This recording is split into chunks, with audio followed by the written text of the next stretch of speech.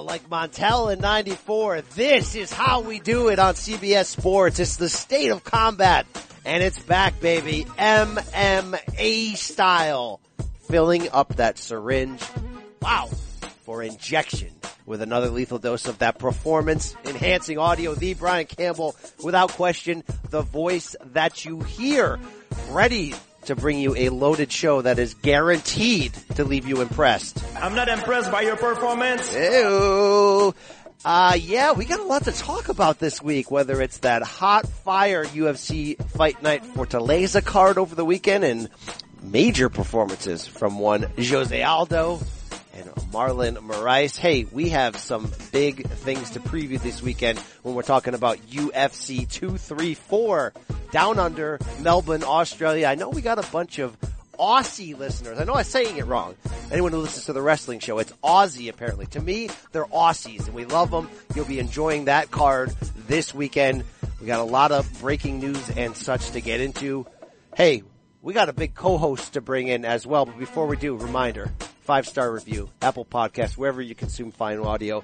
You know the drill around here. If you see something, say something. Yes, go out there, spread the word. What do you like about the show? What do you want to hear in the show? Look, it's your dance. We do this for free for you. So pay it back, pay it forward. Let's bring in Brandon Wise, the big left tackle, number 6'5" in your scorebook, number 1 in your heart, CBS Sports writer and editor. Wise, big week of MMA this week. Are you fired the heck up? BC, I got my Conor McGregor suit on today. I'm wearing the purple blazer. Yeah. And I got with the little kid matching it too with his own purple blazer at the Super Bowl. It's a great week for fight fans everywhere. Break out the red panties. I'm with We're you. rich, baby. Oh yeah, well we are rich, baby. Hey, speaking of that Super Bowl last night, you had a big Super Bowl party at your house. Did you clean things up before you came into the office there? Or did you just leave it? You leave like dead bodies on the ground? No, I had to make sure I cleaned up because we had probably 10 people total in the apartment and it got a little messy. There was a couple of beverages spilled on couches. It was, wow. That's not it was some cleanup work this morning, but everything worked out well. We made way too much food like we do every time. We made two pots of chili. We definitely only needed one. Your dog Ryder right now, who's like 6'5" like you, is without question rummaging through that right now. You think he's in a cage? He's not. Dude, somebody put a cookie cake on the table, turned around to go say hi, and as soon as I looked over, he's already face first in the cookie cake trying to eat the whole thing. I was just like, wow. That this guy, is my life now. That guy would do some damage. You mentioned Conor Jr. and Sr. at the Super Bowl. That video got a lot of traction online. Who's providing Conor McGregor not only with the tickets, but the backstage access? He was on the field as Tom Brady was coming out of that tunnel. That's got to be the Kraft family, right? I mean, I think the Krafts are pretty well known as being big MMA supporters, and I'm pretty see the sure little interaction between Kraft and Conor there on that tweet? Oh yeah, they're gonna definitely they're gonna do a show in Boston again soon, and I wouldn't be surprised to see Conor there as well. Are we talking about the TD Garden Arena, or are we talking about the damn Patriot Stadium there? I mean, can we do something crazy? When's the last time that UFC did one of those shows outdoors? It's been a minute. Like the Salute the Troops, maybe, but I feel like even that's in a hangar, that's like an in airport. Hangar. There's a roof on that. Have they done an outdoor show? A straight up outdoor show in like a damn soccer stadium? I don't think so. Yeah, I don't think so either. That's got to be the next step, right? If they really want to keep outdoing themselves with these attendance numbers that they brag about all the time, with 20,000 or 25,000, you got to go out. You got to go big. You got to be like those comedians that sell out football stadiums. No question about it. I can rap with you this whole time. I can talk more dogs with you, but we're going to have to get into some actual mixed martial. Oh, Holly Holm also at the Super Bowl. Shout out to Holly Holm, prepping for a possible return fight that may not happen. We'll get into that shortly, but she just went through a divorce. She's feeling it. Who provides Holly Holm with tickets? You think I know the answer to that? I have no idea. Maybe John Jones's brother? I don't know. Right. That would be my only guess. Hey, she's single now. Those DMs are open if you're...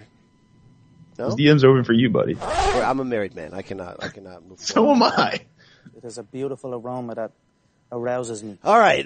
It's time to get into things that actually matter, news and the such, and we will do that back after this. Hey, it's Kaylee Cuoco for Priceline. Ready to go to your happy place for a happy price? Well, why didn't you say so? Just download the Priceline app right now and save up to 60% on hotels.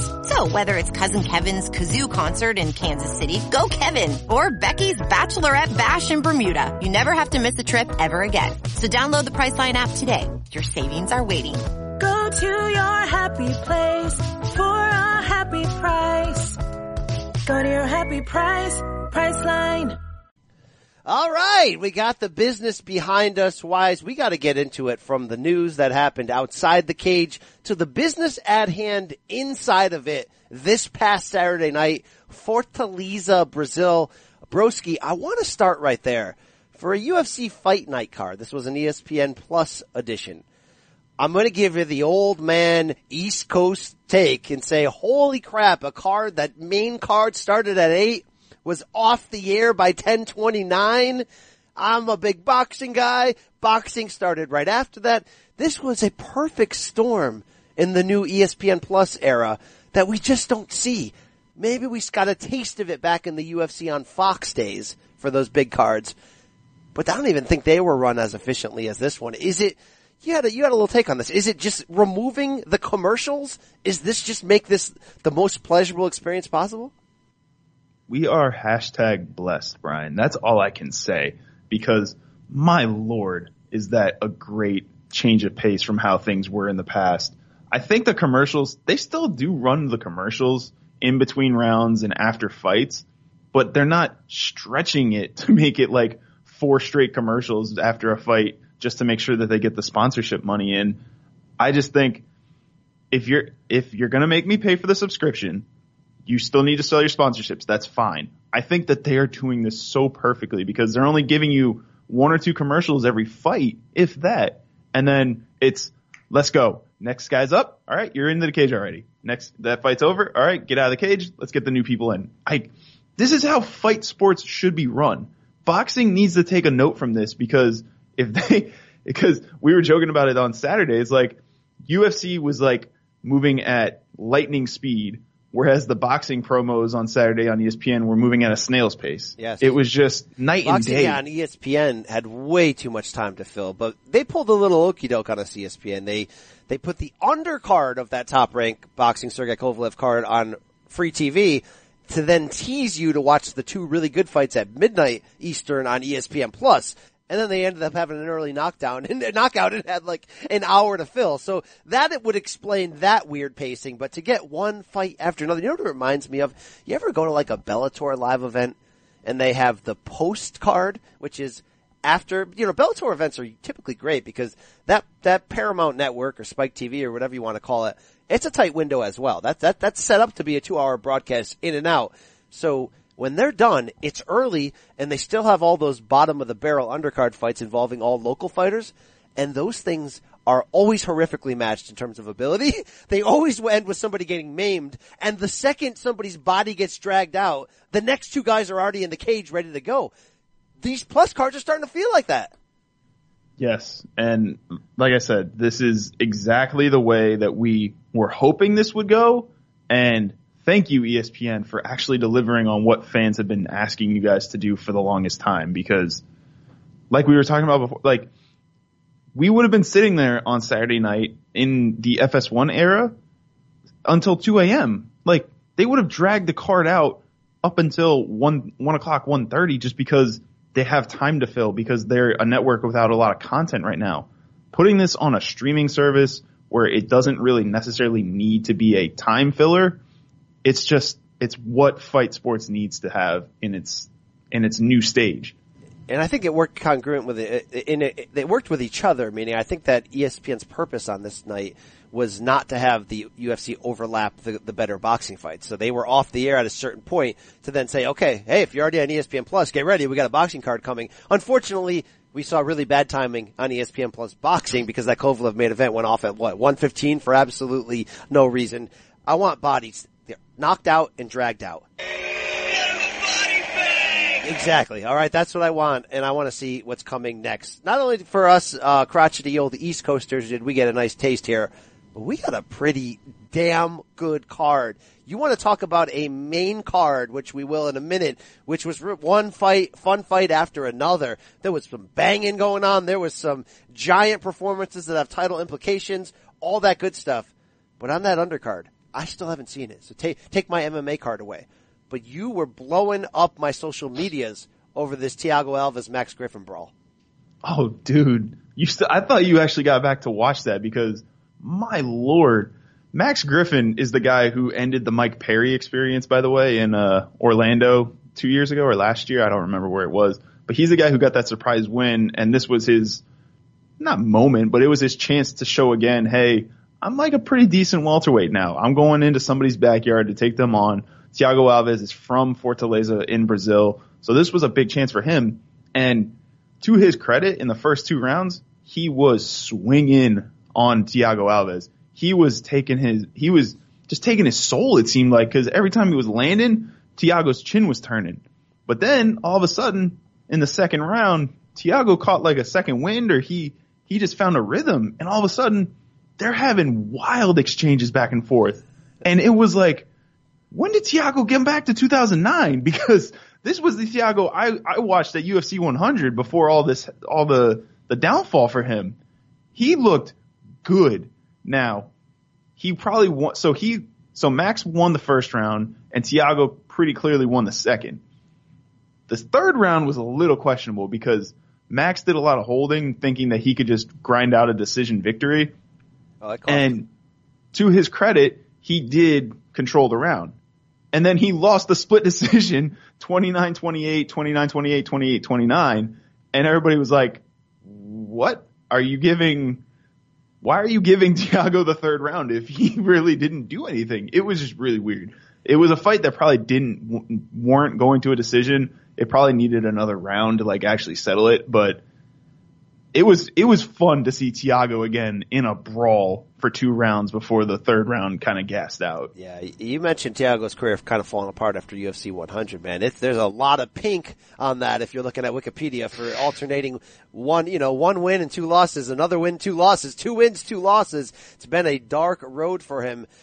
Maybe he didn't fully earn it is what I'm kind of hearing what you're saying, but this gives him a little bit more life and a name. And if he could settle into old guy with a name who makes fun fights, you've seen, I don't know, Jim Miller's second half of his career. You can linger for a while, Wise.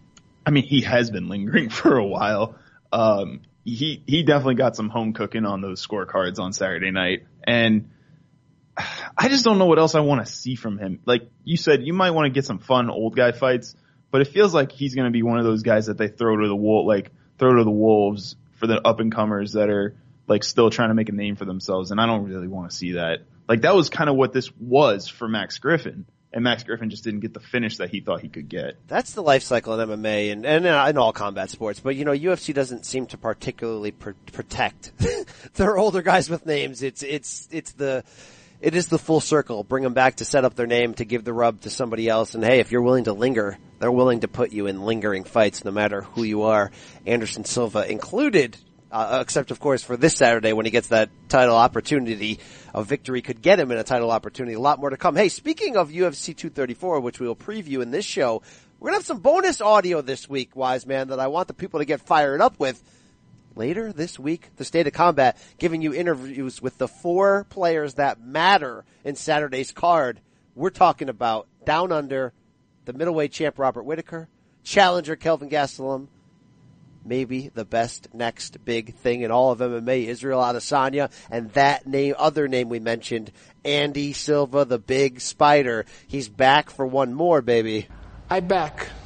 Trust me. I back. You're going to hear from all of those. All right, but UFC Fortaleza, this main card banged one after another. We can't bury the lead, though. This was Marlon Moraes' night, and both of us coming in, we were wrong. We were straight up wrong. We knew that first fight was close, a split decision win for Assunção, but none of us could have predicted it would end this way with Moraes blowing through Assunção, just absolutely dominating, securing the first round submission win via guillotine choke.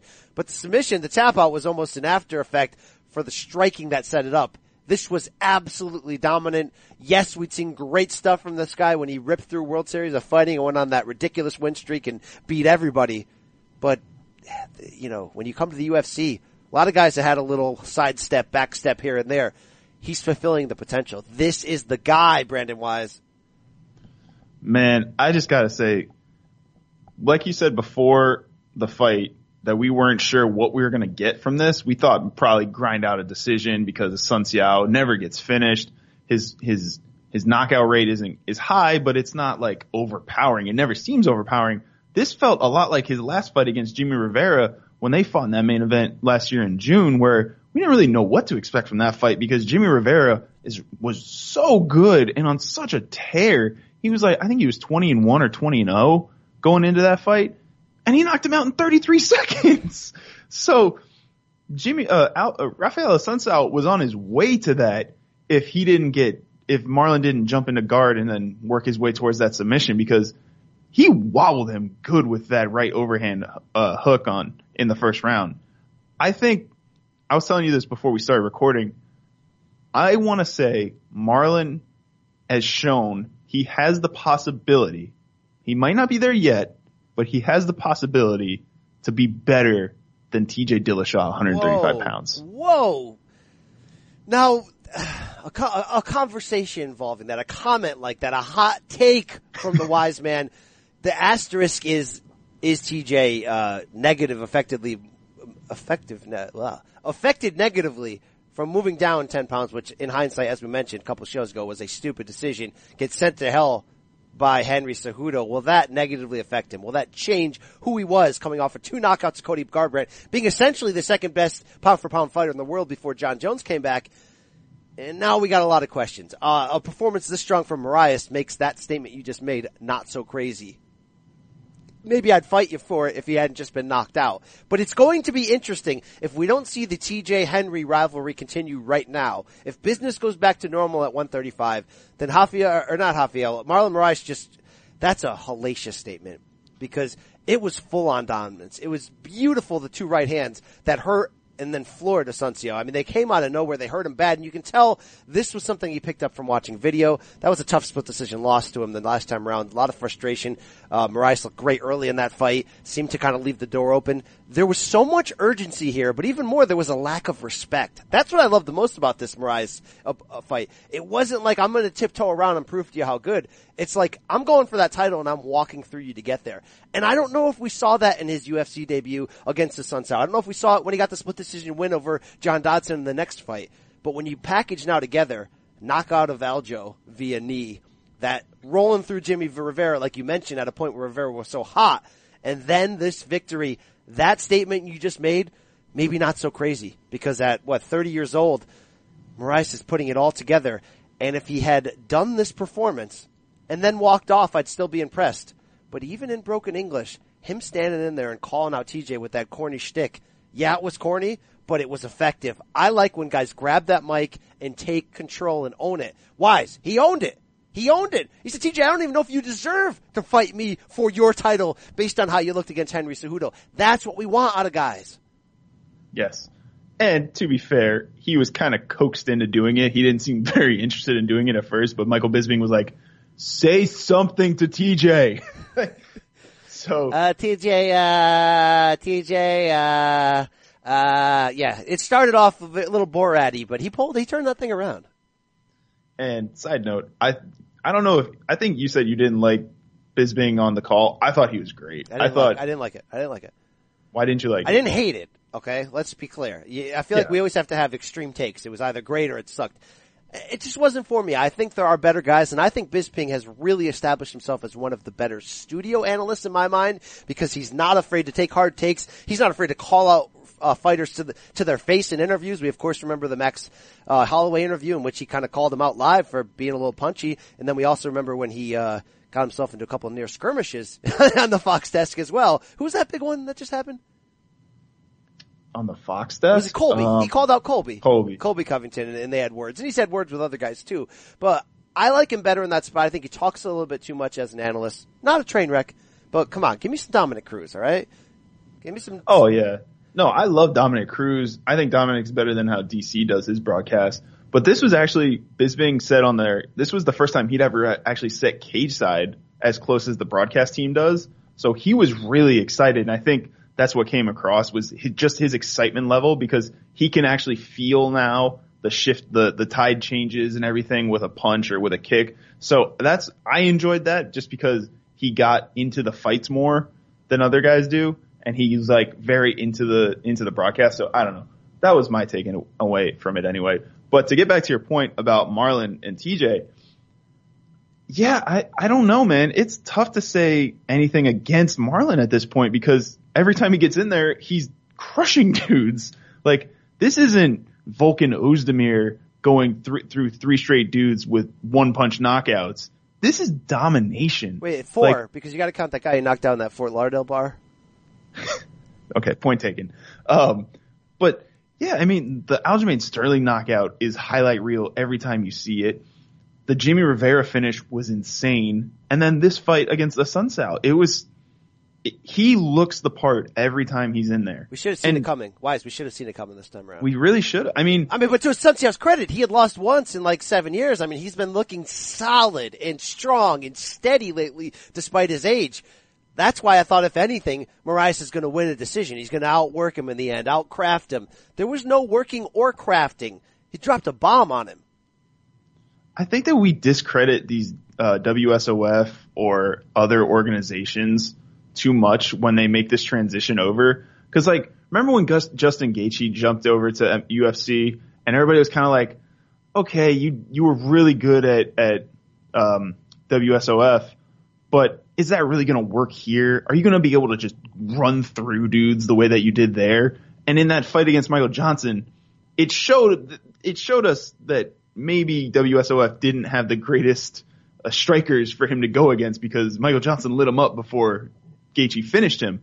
So I don't know if it's just that we keep discrediting them, or if we're not giving them enough credit for what they've done, because he was a champion for a while at World Series of Fighting. He had one of the more impressive of anybody coming from another organization. I would say he had one of the more impressive resumes. It was straight dominance.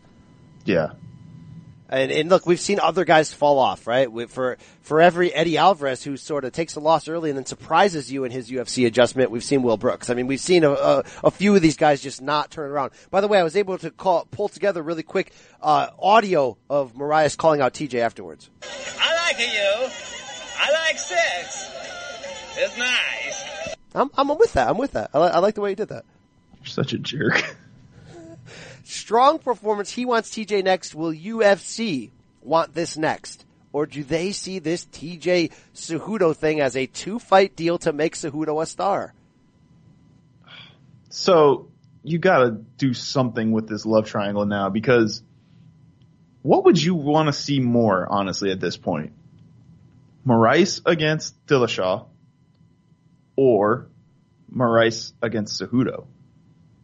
Moraes against Dillashaw but it's because of UFC's inability to make a decision. If they're saying flyweight's over, I need Cejudo TJ next to figure out who's the bantamweight king, and I think Cejudo knocking out TJ at any weight means he's next in line for it, right? He just beat Demetrius before them. He's on a roll. Let's give him that chance. But if they're going to keep going with that division, even for one more fight against Benavidez, then no, you can't have it all. You got to go TJ Moraes next, and what you may end up happening is TJ a little damage from that fight, or mix that with, maybe you're right, maybe Moraes is ultimately better, and then you get a hot flash guy at the moment in Moraes. I don't think Moraes is going to sell big. I know TJ Marlon is not going to move product, but Dana don't like TJ. He's pro-union, brother, and deep down in your heart you know that. So, yeah, I say you go in that direction. Yeah, to go off of that, I don't know what the numbers looked like streaming-wise this weekend, because we'll never know unless UFC puts them out. But I don't think there was a ton of interest in this fight on Saturday, just from an average fan perspective. So I think you're right in that there's not going to be a ton of interest in Marlon against either guy. But, man, it is tough to think that dude does not get a title shot next after that performance, because he has shown he is the number one contender, like, without a doubt. There's nobody else at 135 that should be next in line for that title shot unless they do the Cejudo Dillashaw rematch. And he talked a little trash, and I love that. And I had a little joke earlier with the Borat, but here's the actual sound we were talking about. You dance very nice. like geisha. Let's go. His little teacher's favorite technique, huh? Let's go. Sorry, hit the wrong button. That was Chosen, the evil villain from Karate Kid Part 2. Legendary guy, right? That guy had some mixed martial arts game. Like geisha. No, you're not with me, Karate Kid Part 2? No. You don't speak that language, are you sure? You don't. Can you give me the... Oh, come on, Wise. Come along with me on this journey right now. This is not your childhood? We didn't live the same life? We did not. All right. Well, they fought to the death at the end, Chosen and Daniel. Okay. I'm not going to tell you what happened. Can you give me the plot of Karate Kid 2 since you gave me Cocoon last week? Yes, I will. All right. So, have you seen Karate Kid Part 1, the original? Parts of it. Oh, how dare you! All right. There's this absolute dirthole named Daniel LaRusso, like the kind of kid that his classmates can't like him, but he's from Newark, New Jersey. Dad left the family, lives with his mom, takes karate out of a book at the YMCA because he gets his ass kicked all the time because he's just unlikable. He just has he goes from 0 to 60 too quick, and if somebody rubs him the wrong way, like us growing up, if there was some dude who's jacked and he makes a comment, you go, yeah, all right, I'm cool with that comment because you're going to kick my ass. Daniel LaRusso had this ability, despite being this wiry, skinny dude, of just stepping into situations, getting his ass kicked. So he moves because his mom gets a new job. They move to Reseda, California. And while he's there, he again runs into the wrong crew and gets his ass kicked. So, this time an old man, the super at his building, Mr. Miyagi, witnesses him getting his ass kicked. And helps him, repairs his bike, and eventually it's like, oh, you know karate? Miyagi trains this guy, but doesn't train him to be a killer or a warrior, trains him to be a defensive point fighting master. And as the bullies keep trying to fight on him, the only way to keep the bullies away is Miyagi agreeing to sign Daniel-san up to the All Valley Karate Tournament in the Valley in Southern California there. And Daniel, as a huge underdog, enters this tournament, and it's one of the greatest movies of all time. The underdog story, the original Rudy, a little bit of Rocky mixed in, Karate Kid style, and it's great. You can't live without it. It's fantastic. But then they needed to hit. It did so well, it touched people right in the feel spot that they needed to make a second one. So in the second one, Daniel moves in with Miyagi in this relationship that's never sort of teased as if it's weird that an old guy and an 18-year-old boy would want to live together. But hey, that whatever you want to do, that is your way of doing it. But what happens is Miyagi has to go back to Okinawa because his father is dying. And when he gets there, Brandon Wise, he finds out that his arch enemy, Sato, still wants to kill him and fight him to the death. Why? Because Sato's girlfriend was in love with Miyagi back when they were young. And Sato said, you have disgraced me. And essentially... Oh, coward. You return. Then you die as you have lived. So Sato, in his 50s, owner of this karate school chain, challenges Miyagi to a fight to the death, Brandon Wise. Because they don't fight for points in Okinawa. They fight to the damn death. And Daniel, of course, because he's an a-hole, gets in fights with everybody, including Sato's nephew, Chosen. And at the end, it turns into a fight for life and death. Because Miyagi won't fight his old friend Sato. He just won't do it. All right? His dad's dying. He's not going to do it. But Daniel, to save his new girlfriend, enters into a fight to the death. And Miyagi says, no. This is not for points, Daniel-san. This is for life. And they have an epic finishing sequence. In which I won't spoil. I'm not going to spoil it. I'm going to leave you right there. All right? Did I set the stage for you right there? I set it up for you. Can you take that and run with it? I can. I think that was 5 minutes of you just talking about this movie, and seriously, we're going to start another podcast where we just have you read movies because I just want to listen to you describe movies and read books now. You got me fired up, all right? Wow. All right, back to Marlon Moraes. Yes, he deserves TJ. There's nobody else, by the way. I don't think there's anybody else. If they do TJ Cejudo, if I'm Moraes, I just sit around and wait. But this was a fantastic card. And Moraes, despite being in the main event, I don't think he was the full story here, Wise. I don't think he was the marquee in the long run. Dude, Jose Aldo's back. And he's not back in the legend had another time in the spotlight in front of his home country fans. It was the legend is still the legend and the legend will kick your ass. He back, bro. He back. Trust me. He back. Second round destruction of Renato Moicano. The same red hot featherweight whose only loss in recent time was against Brian Ortega and who's been looking fantastic. This was a potential trap fight. We talked about that coming in. But you know what the difference is? When I saw in that Jeremy Stephens knockout win for Aldo to the body, I saw an aging fighter coming off of 2 brutal knockout losses to Max Holloway, who, although he's only 32, is older in terms of mileage for MMA, and who's going to have to brawl to survive, but brawl to survive in a defensive way against elite fighters. I thought he brawled to survive against Jeremy Stephens. He got hurt early, and then he stuck to his technique advantages and went in there to a brawl and survived it. What I didn't see coming was how this fight went, where he was poised, smart, patient, and then when he thought he had Moicano hurt, he didn't turn into 32-year-old brawling Jose Aldo who's still got technique, but he's got to brawl to survive. He turned into WEC Jose Aldo. He hit like the power boost button. He just kept hitting the X button on Madden and he just kept breaking tackles. Dude, he was a violent killer out there. This turned back the clock. The Jeremy Stephens win kept his career on track, meaning we don't have to talk about you retiring. This reminded us that he's still great. He's still elite. He's still a title contender. He's still everything if he wants to be. 2019 retirement or not, wise man. I'm not blowing you 2 hours, blowing smoke here or pushing too hard. This is what I saw. Yeah, I mean, it was insane. Just based on how the first round of that fight went, I wasn't even sure what we were getting because both guys were way too calm. Everybody was just sitting back waiting for the other to make a move. And it was just kind of like, okay, this is different. I could tell Moicano was definitely like in his mind saying, if I'm on the attack, he's just going to wait for his counter opportunity and he's going to knock my lights out. So Moicano was waiting, trying to be as patient as he can, but at the same time, he knows he needs to do something because if not, then Aldo's going to get points and take the round. So in the first, it was like, all right, this is kind of weird. Jose never acts like this when he's in the cage, but it seemed like a game plan strategy for Jose because he just wanted to see what Renato was going to do out there. And as soon as he saw, okay, he's just going to wait, the game plan changed to be, let's go on the attack. Let's take everything we got and throw it at him. You know what we saw? Those leg kicks, bro. The leg kicks were friggin' back. They were back. Where were they against Max Holloway? Where were they against Jeremy Stephens? They were gone. And that's why I thought the real Aldo was gone. Yeah.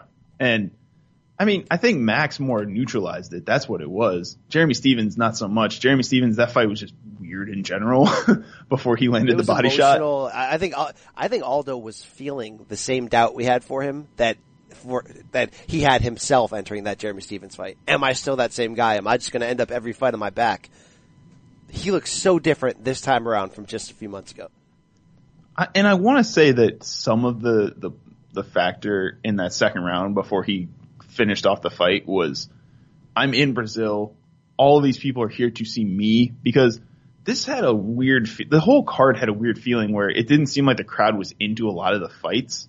It kind of felt like UFC 224 where everybody was kind of there for the co-main event, not the main event, which was was that Jacare against Derek Brunson, I think.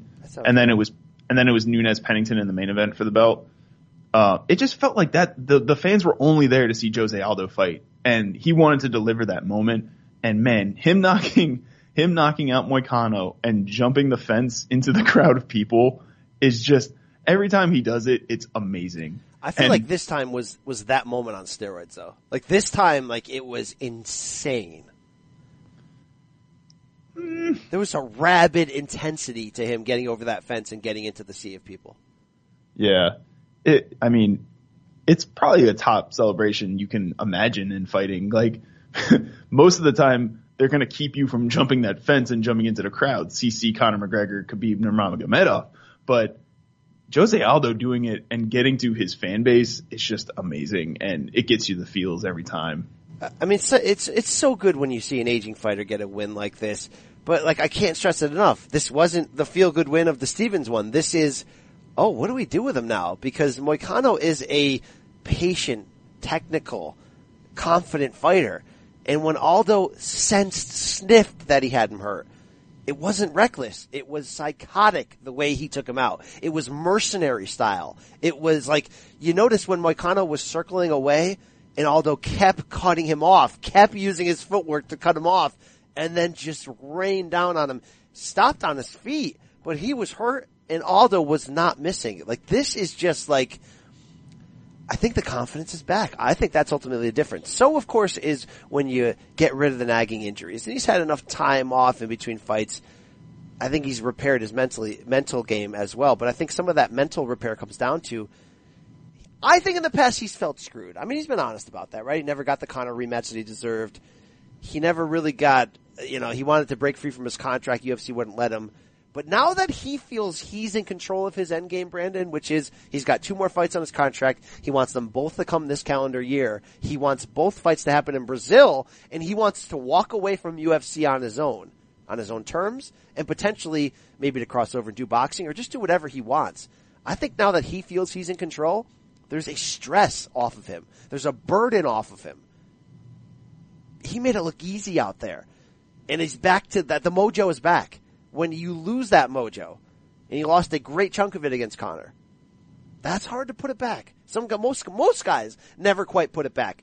And now imagine how much he lost when in 2 tough fights, Holloway just straight up took his soul. Just walked right through him. And let's not forget Aldo was having success in certain moments in those 2 fights, and it just didn't matter. I think the inside, the guy, the real Jose Aldo on the inside is back. Yeah, and to his credit, he probably deserves another look at the belt, because it's like, this 145 division is insanely stacked, but his legacy is there. His prowess is there. I mean, is it though stacked? I don't know about that. I don't know if it's stacked. 55 is the most overload division ever, and Dana wants to send Max up to 55. What's going on in 45 outside of Brian Ortega? You tell me, Brandon Wise. Well, my boy Alexander Volkanovski's waiting around. Oh, that does add something to it, yes. He actually tweeted after the fight that he's ready to take on Jose in May, and Jose said, sorry to that guy, but I'm not doing it. So, you know what, Jose? I agree. You don't want that smoke unless there's a title at the end of it, and it's getting a little into Anderson Silva, Israel Adesanya territory there. But unless it's the straight victory is okay, if I beat Volkanovski, I'm getting a title shot against whoever has the belt, guaranteed.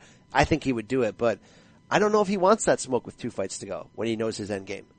Yeah, and then there was a couple other people that jumped in at the end of the night too. Brian Ortega being one of them. He said, "Well, let's start negotiating."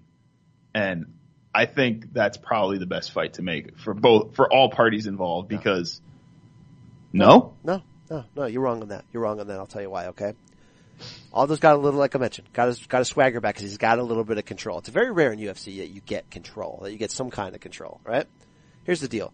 If I'm him, I don't fight Volkanovski at all unless I'm getting a title shot next. Number 2, I don't fight Ortega at all unless it is for the damn title, which means, hey, Jose, it's Dana White. Yes, we're sending Max up. You're going to fight Brian Ortega in the main event in Brazil for the damn title. Yes, he's saying yes to that. There's no question about it. Number 3, not Frankie Edgar for a 3rd time. Not Chad Mendes out of retirement for a 3rd time.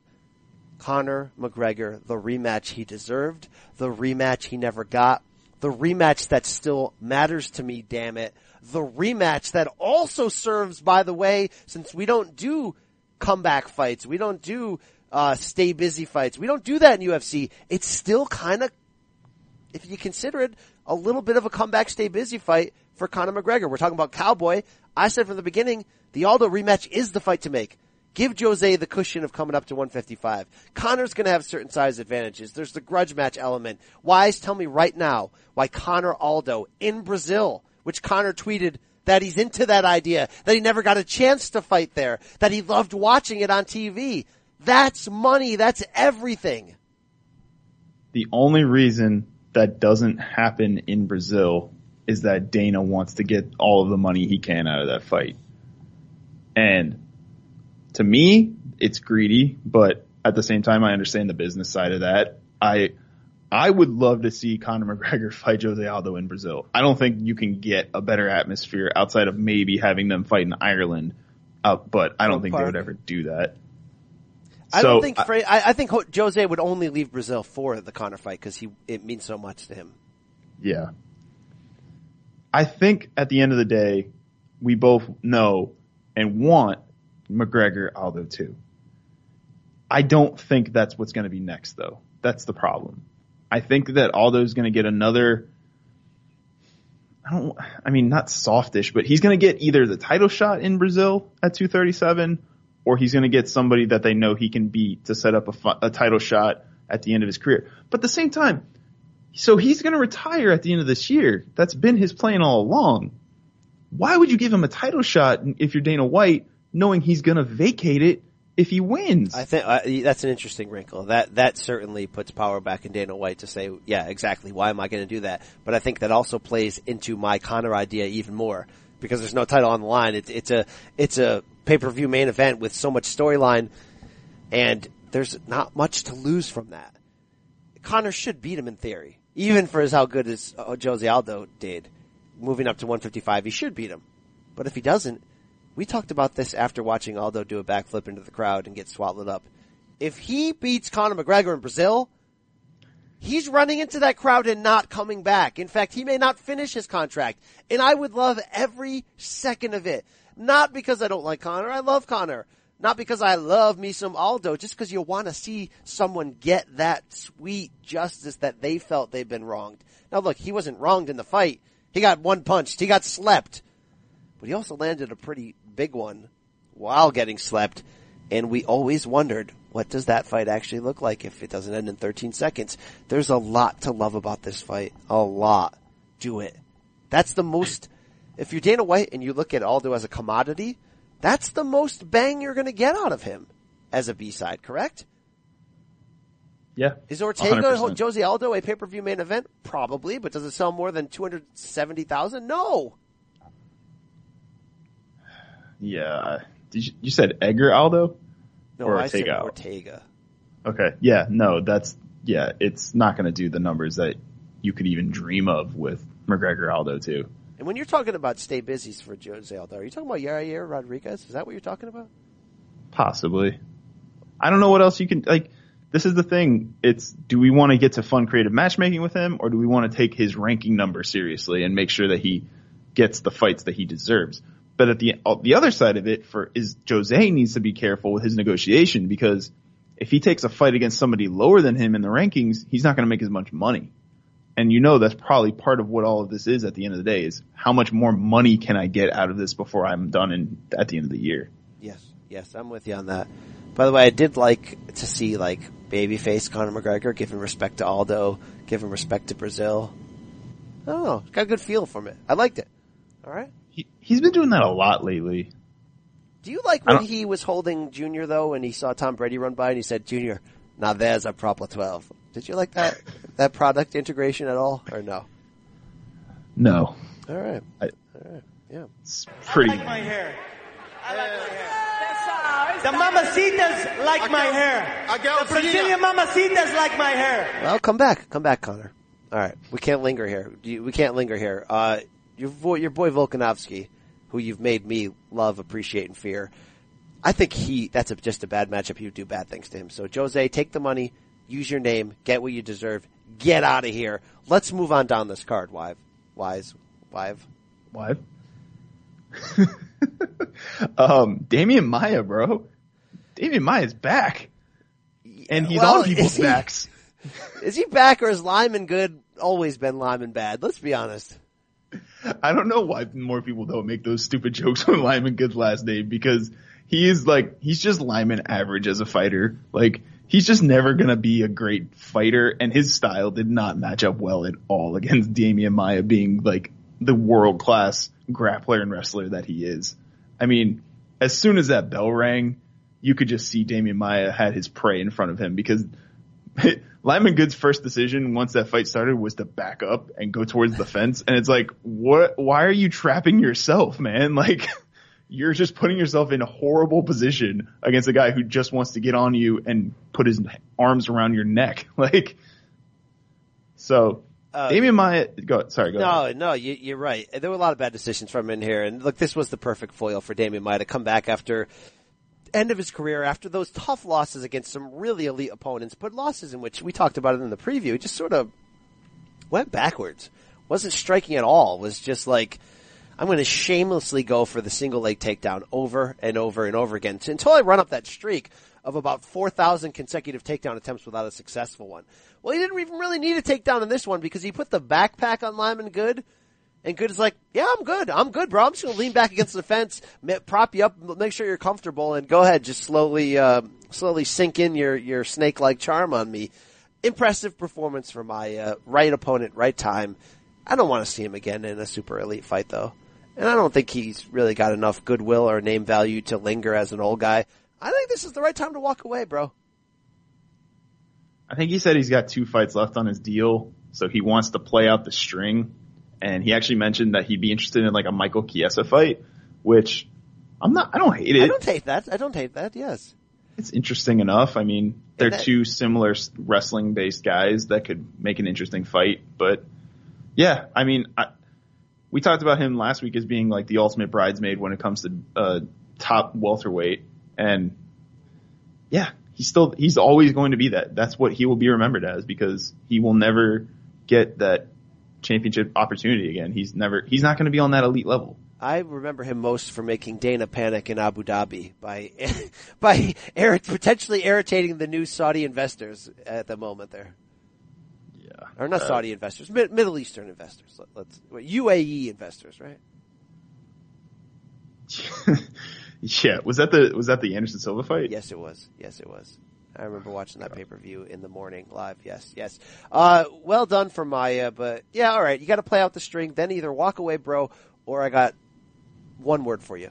It's on VHS. Rent it. It's called Cocoon. Scott Coker, line 1.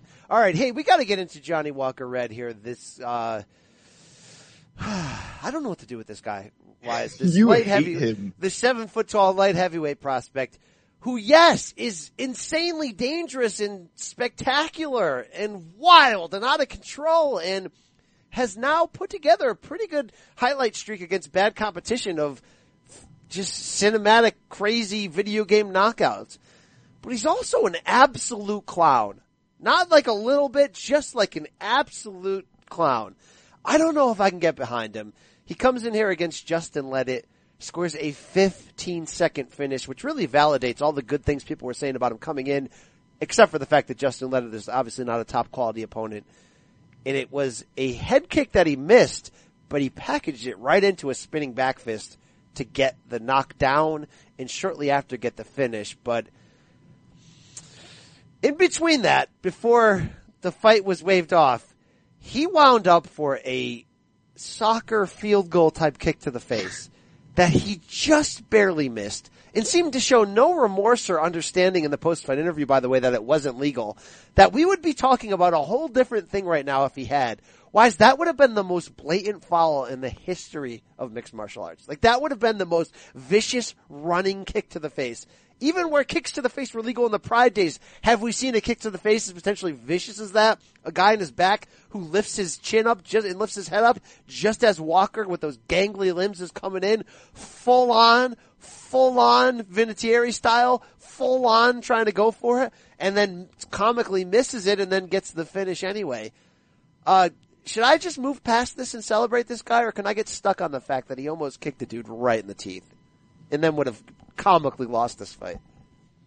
I mean, but he's right up your alley. He's Pride Never Die, man. Like, he's a clown, bro. He's got clown shoes on. I mean, he's fun, I guess, but his antics. How is he? Okay, wait. Why would you say I guess? How is he not fun?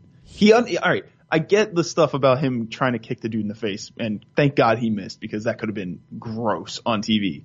But how is he not fun? He's not being a jerk to people. He's dancing. He's making his different moves. It's weird. I don't have a perfect answer for you, Wise, because I love showboaters. I get down on this type of crap.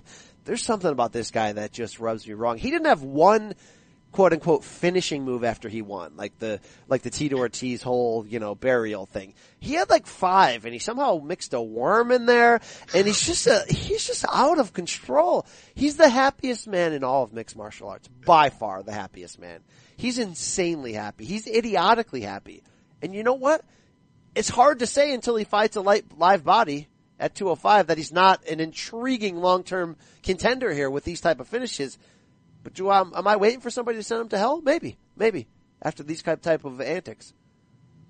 I mean, what do you want him to see him do? Like, who do you want to see him against that's going to make you go, okay, maybe the showboating is legitimate? Somebody in the top 40. How about that? Top 40? You don't think Justin Letta was in the top 40 before that fight? No, he wasn't. At 205 of all places? No. Look, obviously his elbow KO knockout of Khalil Roundtree, the last fight in November, that was obviously fantastic. I'm joking a little bit about the whole, cab drivers. That's that's a decent name to sort of go, okay, he's on that level. Obviously, he fought in the Dana White Contender Series before that, and then had 16 fights in the type of places that fighters come up, under on the way up in Brazil and in England and all that. Suffered 3 losses along the way, but certainly has evolved into something.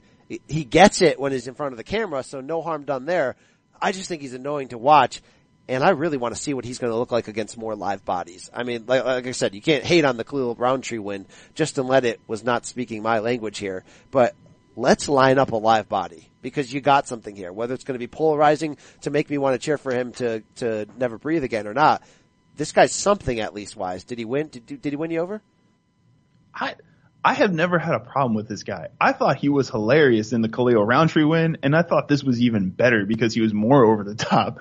He was salsaing his way to the octagon on his way out.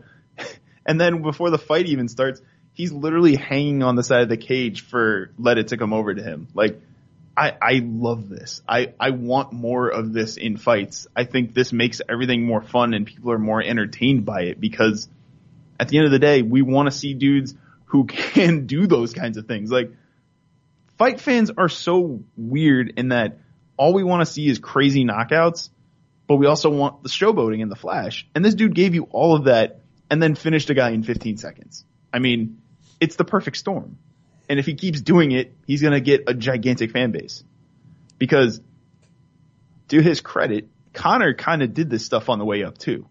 Conor was way more wild in terms of chances he would take in striking than people realize in those early fights. And he might not have been as crazy like with the dancing and everything coming out, but Conor was wild, like talking so much smack.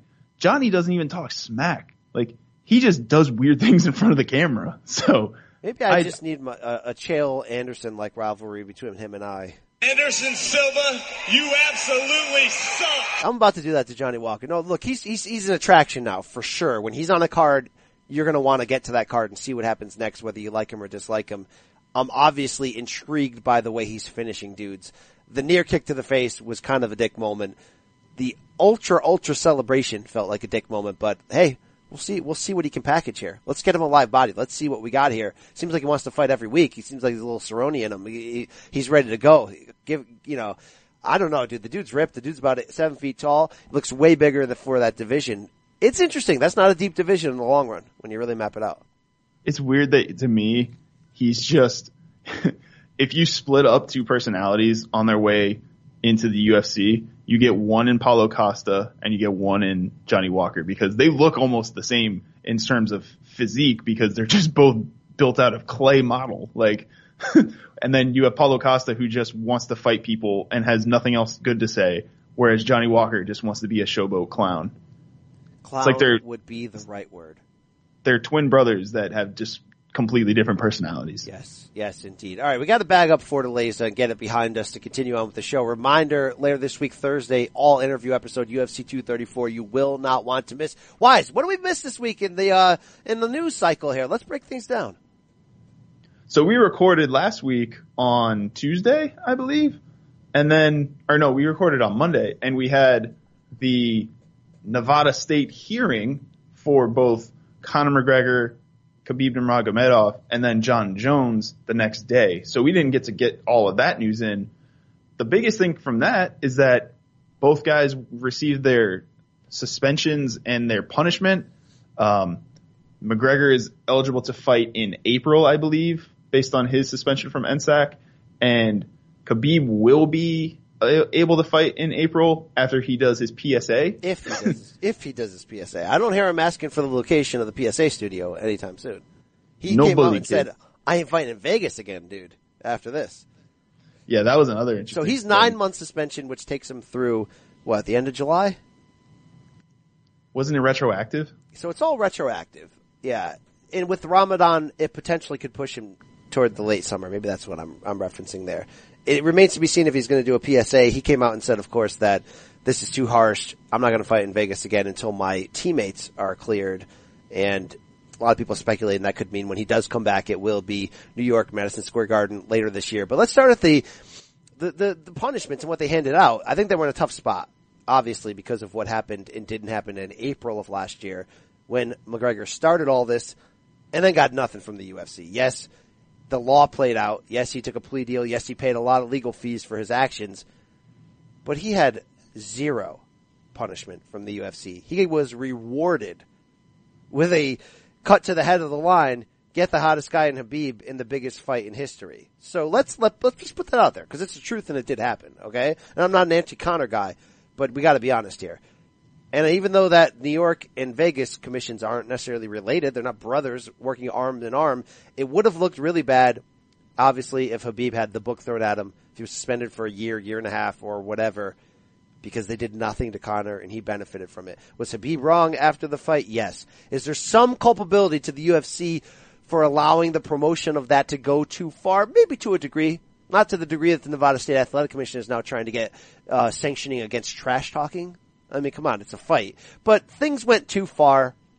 UFC in the end in October was lucky we didn't have a giant melee that stains the sport. In the end, I'm actually fine with the 9-month suspension retroactive. I figured it would be around that length. The retroactive part would help it make it not feel like it's more, because we all been sitting around waiting this to happen. He does have that option, like we mentioned, to cut it down to 6 if he wants a pre-Ramadan fight and can physically pull it off. It's interesting. The fine is where it changes. $500,000. Khabib made $4 million in reported salary for this fight. Obviously seemed to make more because this was the biggest pay-per-view in MMA history at 2.4 million buys, I believe it was, which would make it the third biggest fight ever behind Mayweather-McGregor and Mayweather-Pacquiao. So that's a lot. I think, Dana White was upset about it. I think Khabib is obviously upset about it. Khabib's two teammates, his cousin and his teammate, got 1-year suspensions with fines. Hey, I actually think that's legit. That's fine. You got to stop people from jumping into the cage from the outside in. They sent a message. These guys, their careers aren't over. I'm okay with that. Khabib's not okay with that. The only thing I got issue with is that fine-wise. Doesn't affect me. It's not my wallet. But that's a lot of money. And then you saw people tweeting out the comparisons of what the California State Athletic Commission has fined people in the past, or what they're legally allowed to fine people. This is the biggest fine by far that anyone's ever endured on this type of level. Yeah, and to go off what you're saying about his teammates and cousin getting that suspension, it's kind of hard to argue against it when they legitimately punched Conor McGregor in the head after the fight was deemed over. That, yeah, they're gonna get punishment, dude. You can't prevent that. You jumped the fence is one thing. They jumped in the cage and tried to fight Conor after Conor was just beaten. Like, I don't understand the logic there. I support Conor not pressing charges in that spot because he realizes I attacked a bus of full with innocent people with a dolly. All's good that ends. All's fair in love and war in this one. He doesn't want to pay any more legal fees since he's still paying out lawsuits for that too. So, but yeah, the fine was pretty incredible. And I want to point out, I believe that Nevada still had half of his fight purse from that, or whatever the disclosed money was, because they $200,000. I'm sorry, it was $200 million. They were holding $2 million. Yeah, they were holding $2 million because they released half of it, but at the initial, after the fight, they held his entire purse, and they were like, you can't get your money yet. And everybody was like, what?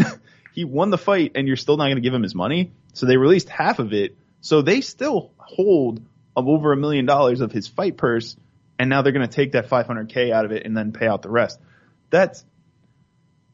It's almost uncalled for, but it's also I mean, this was kind of unprecedented, right? Like, this was something we had never seen before, and I think this is Nevada trying to say, hey, we cannot tolerate these kinds of things happening anymore. And this goes back to what we were talking about a couple weeks ago, where I was getting upset about the USADA stuff, where they just suspend people from fights instead of fining. I mean, they suspended him and fined him for this, as opposed to USADA just pulling you from a fight. That's kind of like the gray area where these commissions can make their own rules, and it makes me kind of frustrated with how they handle everything. There's a lot of gray area. In this instance, there's a lot of gray area because Nevada couldn't come out like punks where they didn't do anything. But like I mentioned, they couldn't throw the book at him, even though they really wanted to set a precedent. They couldn't because of Conor, and you can't deny that. Yeah. So they just kind of just made it up, really. I mean, I think that's the best way to describe it. They just kind of were like, you know what? This makes sense. And we'll deal with whatever appeals that Conor and Khabib bring to us, but this is what we need to do to at least send some sort of message that says, hey, whatever happened that night cannot happen again, guys. And I think this teaches Khabib a lesson, as much as Khabib is still chirping and saying this is crap, I shouldn't be fined, my brother shouldn't be suspended. I think to get the point across to him, Ali, his manager, is going to have to say, dude, you got off pretty easy here. Like, this was something that could have been a lot worse, and we contained everything inside of itself. So just be happy that we're not losing money and losing our belt even, because couldn't Nevada have taken his belt away after all this? Look, it could have been disastrous. I'm saying that I felt they weren't going to do too much because of the Conor situation. They could have said, F your opinions, BC. We don't want anything like this to happen again inside a ring or cage. We're throwing the book at him. We're forcing UFC to strip him of his title, and we're recommending he doesn't fight in our state for like 2 years. They could have done a lot of crazy things. The retroactive nature, the ability to cut 3 months down at the end of it, I think that's all fair. That's all fair. Send a message. But the fine, like I said, I felt was a little too far, but maybe that was their way of saying, we are no punks. We will hit you where we think it hurts the most. I'm glad his teammates will get another chance in the UFC. I also think their hands were tied on that. If they said those guys are fired, Khabib seems to be a man of, standards and credibility and pride enough in the things he believes in that he may have walked. Yeah. And he said it before that he was going to walk if they decide to fire him. So I fully would have believed that if that happens, because yeah, Khabib, man, he's a different character. That's the best way to describe it. He is not like the rest of these fighters. All right, we got to quickly map out what's next for Khabib and Conor. We talked about it last week, but now in light of these changes, Dana saying Conor won't fight in April, but you have to believe Conor's coming back for International Fight Week? Is that when you do Conor Cowboy or Conor Jose Aldo? Does that make sense to you? I mean, so it just depends, right? Like, can they get the money right to do it in May? Do you want to do it is May too soon? Because I feel like it's not. If you're going to actually do the Jose Aldo fight and you want to put it in Brazil because that's where Jose wants to do it, and Conor's like, you know what? I want to do this. I want to go to Brazil and fight. Can you do that in 3 months? I think you can. Yeah, you can. And by the way, Conor is way better when he's active. So if I'm Conor, I'm taking as early of a fight as I physically can pull off, and then I want to be back in for another blockbuster. And then I want to be potentially back in for a third to end the year. Crazy? I don't know. I think he's better when he's in that gym constantly, when he's not taking 2 years off developing whiskey, going out boxing, effing around, getting a triple-double. If anything from that Khabib fight, bad matchup, fought a bear, fought a damn eagle. Yes, he's also pretty rusty, we found out in the long run. So get busy if you're Conor for Khabib. I think he waits on Tony and MSG. And are you serious? Are you serious? Yeah, I'm going to be there. I want to be there. Let's do that fight, okay? 16th time's the charm. Whatever number in their fight series this is to try to finally make it. Let's do that thing. Yes, in November at MSG. Lights on, baby. Please, please. If you want to find me, please just send me location. Send me location. Hey, Khabib, what'd you think about that fine, bro? This is number one bullshit. All right, what else we got in the news cycle here? Amanda Nunes, what's going on here? So Amanda Nunes on Saturday, she was at UFC Fortaleza, and she hinted that she might consider retirement after a Holly Holm fight. she said that her mom actually asked her to retire after the Cyborg win because what else is there left for you to do, right? Well, if you get to fight Holly Holm, who, by the way, had a fight canceled against Aspen Ladd that we still need to talk about. Dead giveaway. Yes. Might be a hint at something in the future. I don't know. But Holly Holm, Amanda said that if they book the Holly Holm fight, if she kept insisting on the if, then that might be the end of her career after that fight. Your thoughts? I don't blame her in a way. It depends on the need for money and the hunger, because really, if we're already calling her the GOAT, and for all the people that are saying, how do you guys keep coming up with a new GOAT every 6 months to fill headlines as journalists? This women's MMA has been around for an hour. How are you going to keep doing the GOAT? No, look at the resume. She's the damn GOAT. And the only thing that can actually improve her resume, outside of potentially beating Cyborg twice if she wanted to and felt she needed to have that chance a second time, is Holly Holm. Why? Because of the champions available. Look at this run. Champions or former champions available across 3 divisions. If she fights and beats Holly Holm, the only UFC women's flyweight, bantamweight, and featherweight champion in history that she would not have fought and defeated would be Nico Montano, who had the belt for about 3 hours. All right? She knocked out Cyborg instantly. She knocked out Rousey instantly. She submitted Tate and broke her nose to win the belt. She has 2 wins. Well, in reality, 1, if we're going to be honest, but 2 wins over current flyweight champion Valentina Shevchenko. She defeated former featherweight champion Germaine Durandamy. I know you've never heard of her, but she did do that. Dude, this is an insane run. I'm probably missing 1 or 2 names on there of people that have ever touched the gold either. This is insane. The only thing she would have to do, look, if we're talking about it, she's not going to retire after 1 fight. How about a 3-fight run to end it? Here's your 3-fight run. You ready? You ready for this? Fight Holly Holm, because by the way, whether you believe in it or not, Holly Holm still has a lot of rub from beating Rousey. She is a marketable B-side. That's why she fought Cyborg for the title at 145, even though she was coming off like 3 losses. It happens, alright? You fight Holly Holm. You say, I've defeated a champion alive. 2, go back for a stay busy and beat Kat Zingano. Why? Because that's the last person to beat you. And she finished you. If you don't remember that fight, it was when Nunes did not have a gas tank. Nunes was dominating. She got tired. Kat finished her. 3, you do the Cyborg rematch and you walk away. Or maybe you don't want the Cyborg rematch. Wise, it's rare when you have the control in UFC. So rare. So rare. Conor had the UFC by the balls. Very few people get a chance to have any form of control. She has it right now. Maybe she wants to start a family. I don't know. But why not walk away earlier than later when you are already the damn GOAT? Already the damn GOAT. I don't know if she's motivated by money or not. Maybe she's already made enough for her future. I'm not against this idea.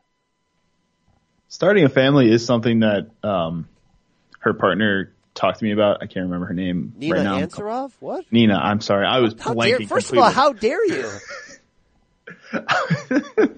I could not think of the name. I'm sorry. But yeah, when I talked to Nina the last time I was at ATT, she did mention that is something in their future. So yeah, she is the GOAT. Like, it is no question about it. She is the women's MMA GOAT at this point in time. And I know that this is a fight that we're going to talk about because it's probably going to get booked. I don't even necessarily need to see this because I know how this ends. Holly Holm is not a good matchup for Amanda Nunes, and you know this. What are you saying? I think that Amanda is going to run through her. I don't think that. See, I don't, and that's why I really want to see it.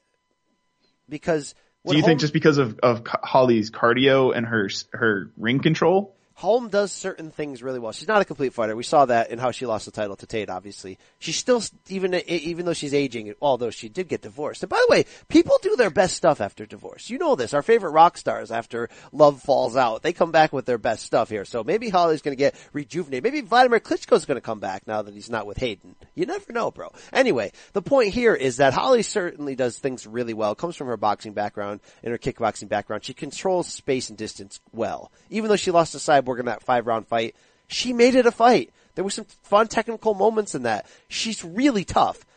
When was the last time you see people finishing her outside of that brutal boxing KO loss she had back in the day, which she came back to avenge, by the way? So she's tough enough that should Nunes walk her down and finish her, dude, that's the only way I'd say, Nunes, maybe you should retire after one more. Like, maybe you should just say, F it, I've got the control right now. Why the heck am I staying around? Why would I give Cyborg a second chance to improve on that? I've already destroyed her. If she can finish Holly Holm, which no one has done, I'm with you. I might be with you on that. I think this is a better fight than you realize. I think you got to get woke to that. Yeah, I'm not feeling it. I just think it's a good point that she was not able to finish, that Cyborg wasn't able to finish Holm, and that's probably a good sign of what kind of fight we might see. But at the same time, Nunes just showed how much better how much better strategy she takes into fights than Cyborg, I think. And I think if she's able to avoid the head kicks and uses her head movement, shout out to Edmund, I think that we're going to see, we're going to have to see Amanda just push and push and push. And I think she's going to take Holly Holm's soul. I think that's how it's going to go. Wow, bro. You're not even fooling around. You're not even hiding. You're just stepping in here and like. You took his nuts, now you got to take his heart. Yeah, take his whole soul away. Take his whole soul. Take it all. Take it all. Wow. And by the way, shout out to Aspen Ladd. UFC never should have booked this fight. And we talked about that a little bit, but, Holm's too valuable to give her an up-and-comer unless you really think she's done, unless she's really done. Here's the thing, she only loses to elites. I still don't know why she lost to Jermaine Debrand and me. That card, UFC 208, was jinxed. It sucked. That fight sucked. That belt still sucks. That division sucks. A lot of things about that suck. Alright? They couldn't wait for Cyborg to say, oh, we'll give the championship to Holly at least. No. But unless they think she's washed and like really washed, like this level washed, don't set her up to face Aspen Ladd. They realize they made a mistake. Nunes knocks out Cyborg. They go, oh, we got a fight here to make, don't we? Aspen Ladd's team finds out on Twitter like the rest of us. Dead giveaway. It's all obvious. Let's move on. So the thing I would say for Aspen Ladd is that you agreed to the fight, and that's great. And they made the announcement, whatever. This was another one of those sketchy, like, hey, we announced the fight before both parties signed off on it, because it's ridiculous. Yeah. The whispers online when Dana said that was that Holly never signed the bout agreement. So that's probably your number one sign that they offered Holly the fight, but they were probably waiting to see how the Nunes Cyborg fight played out. Yeah, we're taking weird step backwards in MMA journalism. Or maybe it's not journalism's fault, maybe it's UFC's fault, but the way that fights are getting announced that are just seemingly not true, like it just doesn't make any sense on there. But we gotta roll on through. Let's talk UFC 235 press conference, cause, we saw a little bit of fireworks out of that thing. We saw and heard some things. John Jones cleared, and that same, by the way, the same Khabib in Conor, Nevada State Athletic Commission hearing, we find that John Jones is cleared. Yeah, they did poke around and ask a lot of important questions, but, not really surprised that John Jones is cleared on a one fight basis, with more drug testing added on to his plate moving forward to make him the most drug tested athlete ever. By the way, I still don't think we've cleared up the fact that he could be microdosing. If this thing keeps popping up as in his system, you're going to keep hearing from BC, because they don't know what they're doing. They don't understand the science. So if somebody's smarter than them, and we've seen people like Victor Contes in the past who are crazy smart, I'm not saying John Jones is using. I'm saying USADA doesn't know if John Jones is using, and that's the problem. Anyway, he's going to be back at 235. Let's roll on. What'd you learn from this press conference? I learned that our boy Kamaru Usman's got some microphone skills that he's been trying to hide. Yes. Coming out of his shell, bro. I thought he seemed a little nervous at the start of it, but as soon as Tyron opened up, when he started their back and forth, I thought Kamaru got a lot more comfortable, and he got some good one-liners in there. I mean, and he responded well to getting served a few times. Like when Woodley seemed to vocally have, knocked him down, so to speak, in the verbal jabbing, I thought Usman bounced back well. Yeah, and I think that's how you sell that fight. You need those two guys to be able to talk smack like that, because Anthony Smith and John Jones are not going to do it. And they showed us that. Or was that a waiter in the back? That was a bad choice, that red suit coat. Man, it just doesn't help his case every time. Like I give him a chance. I'm like, oh, you know what? Maybe this guy will give us something at this press conference. Nope. He gave us nothing. He got mad at the hecklers. He was the first person to say something about the hecklers that were like giving them smack the whole time. And then, yeah, those guys were like, oh, you don't like it? Let's do more. You know what I just figured out? Our next t-shirt bet, you know what fight it's going to be? Anthony Smith versus Johnny Walker Red. That's our next t-shirt bet fight. Your least favorite light heavyweight against mine. Let's do it, bro. Let's sign it up. So once Anthony Smith gets sent to hell by John Jones, that's what they're going to book for Johnny Walker. Unless that barista Patrick Cummins is still around. Anyway, let's roll on. Yeah, good trash talk from Kamaru Usman. I thought he really showed that on this level, from a marketing standpoint, he just might belong. He seemed tough. He didn't seem to back down from anybody, including backstage, because there's video now from Ben Askren's scuffle with Marty. You see this thing?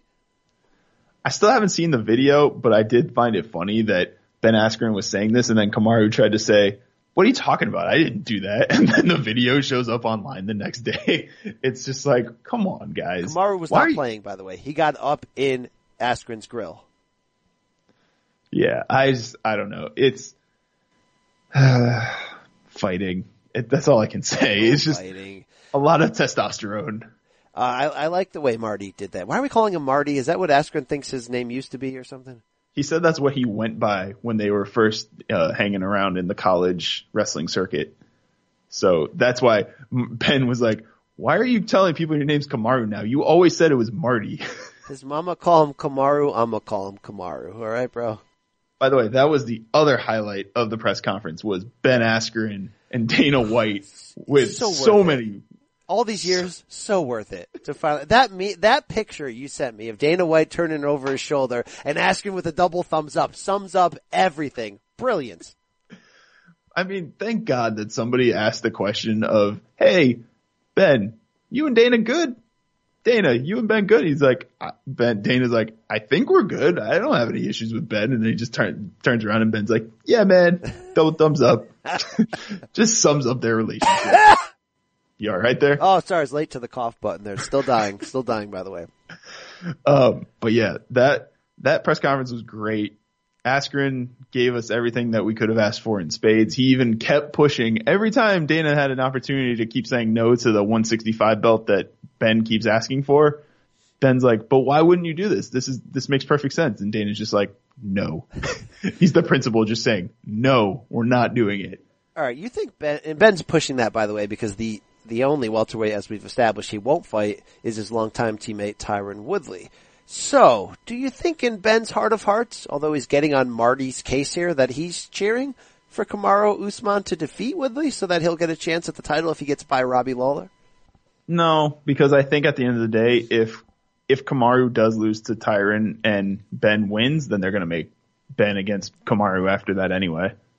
Of the biggest forbidden matchups in MMA, and I'm going to lay them out to you, you tell me which one you would want to see the most, okay? Cain Velasquez versus Daniel Cormier. You can stop there. That's Ben Askren versus Tyron Woodley, or Mandy Nunez against Nina Ansaroff. Catchweight, come on, meet me in the middle. We'll do it for the flyweight crowd. No, I want to see Cain Velasquez against Daniel Cormier, and that's by far the easiest one to make. All right. Or not the easiest one to make. That's the one that makes the most sense. Jim Miller versus Dan Miller. That's still real to me. Right? All right, let's roll. Maurice Hooker versus Dan Hooker. Hey, what? Yeah, there you go. There's a battle of hookers. What's going on with Dustin Poirier? Because on his Twitter account, he seems a little unhappy here. Yeah. So when all of the Nevada stuff came out, Dustin kind of took to Twitter because he saw that Khabib saying, "Oh, I'm going to stay out. I don't want to do this anymore. I'm going to take a break, blah, blah, blah." And Dustin posted on Twitter, he said, "It's got to be Tony or Conor or we redo my contract. Otherwise, I'm not fighting. This company is #1 bullshit." He followed it up by saying, "At this point, if you don't respect the body of work I put in, I don't respect you." And, I mean, BC, he's got a point. I mean, he's in that same tough spot Tony Ferguson was in, where you've done enough where if you give in and fight somebody you don't want to right now and you lose everything.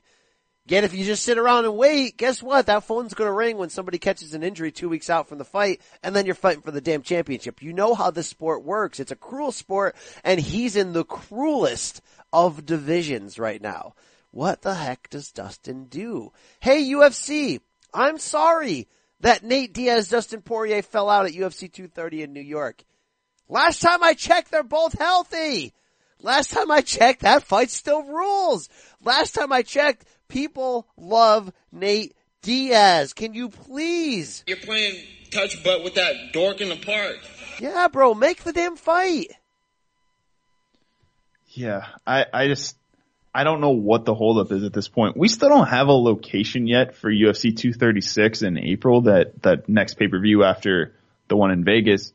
Why not just put Dustin there? I don't understand what the holdup is. It doesn't make sense to me that you can't book a fight. Now, the other stuff that Dustin ended up on Twitter with was that people were telling him he should fight Ally Aquinta. Why would he do that? No. That makes no sense for Dustin to do, because Dustin is on the championship level status. He can only, in his mind and in our minds, I think, he should only be fighting number 1 or number 2 contenders. Why would he fight a guy below him when it's not going to do him any benefit? I don't think he had as much money in the bank as Tony Ferguson did coming off of that freak injury, yet he still fought Anthony Pettis when he didn't need to and destroyed him. Dustin has less currency, but yet he's still coming off of wins over Eddie Alvarez, Justin Gaethje, Anthony Pettis, Jim Miller. He's on a strong enough run here where if I'm him, I'm not tweeting about it. I'm getting my manager and agent or whoever, and I'm going to Dana, and I'm saying, Dana, be about it. Be about a title or main event money. So if you want to put me and Nate in a pay-per-view main event, that's fine. Or a UFC on ESPN, whatever, that's fine. I need main event money or I need a title shot, and that's the bottom line. So let's say lightweight's bottled up, because it is. Let's say we get Khabib Tony this fall and Conor against whoever creative matchup you can make next, and he wants Conor. UFC's not going to do Conor Dustin. Unless they panic last minute and go, you know what, this would sell giant pay-per-views, because there's less dangerous fights that we've already established for Conor. So, what about Dustin against Max? If that's not a perfect lightweight debut for Max, I don't know. Or what about this idea? Hey, Dustin Poirier used to be a featherweight, didn't he? I know it's really hard to cut to that, but hey, Dustin, if you really, really want that title shot that badly, cut down to 45 and you can get Max. Your thoughts, Brandon? No. No, thank you. I don't want to see him try and do that cut, man. I don't. I think he has looked so much better at 155, and we've talked about it before. Like, some guys are natural at their weights that they've moved up to, and I think he's shown he is a natural 155er. And cutting down to 145, it's got TJ written all over it again, where he's going to get depleted, he's going to be unhealthy, and he's just going to get crushed again. Do you need the title then for that fight to matter? Or can it be a non-title lightweight debut for Max, and then you play up the fact that they fought before and that Poirier submitted him back in 2012? Yes, I think that makes more sense, because you can also play into the fact that, like you said, Dustin would be the guy at featherweight who moved up, and now Max is making his move up. And this is where I'm saying is Max does not need a title fight immediately. I know UFC is probably going to want to do that to get like the champion versus champion stuff going again. But if you really think that Max is not healthy at 145, why not give him something to see what he even looks like at 155 first before you throw him into the deep end of the pool against somebody like Khabib or Tony? I want to see what Max looks like at 155 before he gets into those kind of fights. And if he gets wrecked at let's say if he goes in there and fights Khabib or Tony first, right? And he gets destroyed. Then what the hell do you do with him? Because he's clearly shown he's not the elite level at 155, and he had cleaned out 145. So is he just going to be another top 4 or another top 5, top 10 dude at 155 now? And you just ruined a champion's legacy like that? I don't want to see that. That's fair. That doesn't work for me, no. There's actually nothing about that works. In fact, if we're really looking at things to find out what actually does work, I could be fat, I could not have a six-pack, but my dick works. My dick works. That's still true. Then, now, and forever. Thank you. Yeah. Okay. Thanks, BC. All right. So, back on it. Interesting stuff for Dustin Poirier. He deserves more. We'll see if he gets it. Jones cleared, as we mentioned. Remember that scare on the internet over the weekend? Another one of these, I say another one. Look, there's 2 bare knuckle boxing federations right now. And even though it's bare knuckle boxing, it's boxing, but yet it attracts MMA fighters more than boxers because of the way the fights play out. Bare knuckle is a different combat sport altogether. It really is, because to protect your hands, you've got to be economical in your punches, and you have to know what kind of punches will really knock a guy out rather than putting on gloves and just firing. So it's a different sport. It's also a bottom of the food chain sport. It's a gas station hot dog with cheese in the middle sport. Yet it's still out there. There's two organizations. The second one never got off the ground. Remember when they were going to pay Sean Merriman, then it never happened. But Bare Knuckle FC has got a few shows out there. You may have seen guys like Kendall Grove on it. Leonard Garcia had a win over the weekend. And at this weekend show, Anthony Rumble Johnson shows up, and he's thick, bro. He's been in the weight room, and he's been eating, and he's super heavyweight at the moment. And for a hot second, before Ariel Helwani crushed all of our dreams, it was misreported that Bare Knuckle FC had signed Rumble to end people's lives. I was fired the hell up. This could have brought me off the ledge for bare knuckle fighting and back in it to see these tattooed the idiots fight each other. Look, I don't know why I hate bare knuckle fighting so much, but it's just really let's bring in Bob Arum to just there's Bob Arum talking about bare knuckle fighting. UFC are a bunch of skinhead white guys watching people in the ring who are also look like skinhead white guys. Thank you, Bob. Thank you for still hating in your old age. Okay, go for it, Wise. Yeah, I mean, we were both. I sent you that message when we were waiting for the boxing to start on Saturday night, and we both. I think our first reaction was, "Oh my God, we're gonna see a dead body somewhere in Oregon or Wyoming or wherever they host these events, because Anthony Johnson is just gonna kill a person in the ring with his bare hands." And then, yeah, Ariel Helwani ruined our fun. But yeah, I mean, if you got Anthony Johnson in there, I mean, I'm buying it. I'm buying every Fight TV app I can find to watch that fight and find it, because it's the bottom of the barrel, but good Lord, do I want to see what happens. And it's one of those things where you watch it, but you've got your hands covered over your face because you're like, weird, dude, because there's more blood than there should be because it's knuckles that are going to cut you open. But I just think it's unnecessary. I'm never against, this is fight pornography, let's be honest. So I'm never necessarily against that. I like washed on washed crimes. I would just rather see this in the BKB pit. Remember that novelty? That little tiny pit? I'd rather take as many washed MMA and boxing names as you can find, put them in a BKB pit, which is a small circle with a ramp around it on all sides, no ropes, and it forces you to fight in the pocket at all times. Put some form of gloves on. You want to do MMA gloves? That's fine. And then just let them go in there and bang. I think the Knuckles takes it to a unnecessary next level, and then there's just not enough recognizable names. There's a couple guys at the end of the food chain that you're like, oh yeah, I remember that guy in UFC. There's just not enough to make me want to watch the damn show. Rumble's in a management role. I don't know what that means. I really don't care. He's not going to kill anybody. Is he going to come back to UFC? They still have his rights. Yes, I think he'll end up fighting John Jones once at heavyweight, once Jones gets there. And then that's it. Thank you. Anything else? No, I think that's it. Those things deserve to just be in a back alley somewhere, not on pay-per-view. Thank you. Where's Dada 5000? Let's get it from Heart Meds, please. Hey, King Mo's heading to Risen. Is it Risen? King Mo, can you answer this for us? When they step foot in that cage, they're going to pay the price with nap time. I don't think Risen has a cage, though. No, they're the ropes. They're the boxing mixture. All right, let's see what else we got here. In my home. This is my home right here. This is American Top Team. Don't disrespect me in my home. King Mo, fresh off the knockout loss to Ryan Bader, the comeback loss to Liam McGrady, going Risen. Who's he fighting? You got that information in front of you? McGeary, not McGrady. Tracy McGrady, former NBA All-Star Tracy McGrady knocks out King Mo. No, Liam McGrady. Liam McGeary. I do not have who he's fighting, but I know that he's fighting on that Risen 15 card, and Kihori Uraguchi has his next fight. He's fighting Ben Wynn, the other UFC veteran. It's an interesting bout, I think. Not bad. Floyd tension too on that card or no? Sure. Well, Brandon Wise, the time is now to get into our weekend preview, and that, of course, surrounds what's going on in the Thunder Down Under Saturday night, Melbourne, Australia. It's UFC 234. Now, let me tell it to you like this. From the outside looking in, I'm really fired up for this card because it's a middleweight heavy, top heavy, sexy guys' faces you put on the poster type of card when you're looking at the middleweight title fight, Robert Whittaker, Kelvin Gastelum, and of course the have-to-see, must-see potential passing of the torch co-main event between Israel Adesanya and Anderson Silva.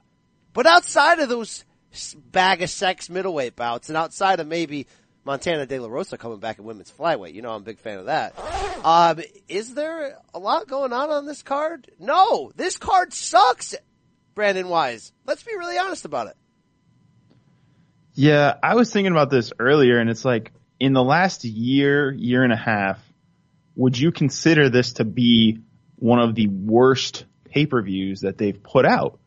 Because you've got some interesting cards to look at in terms of name value.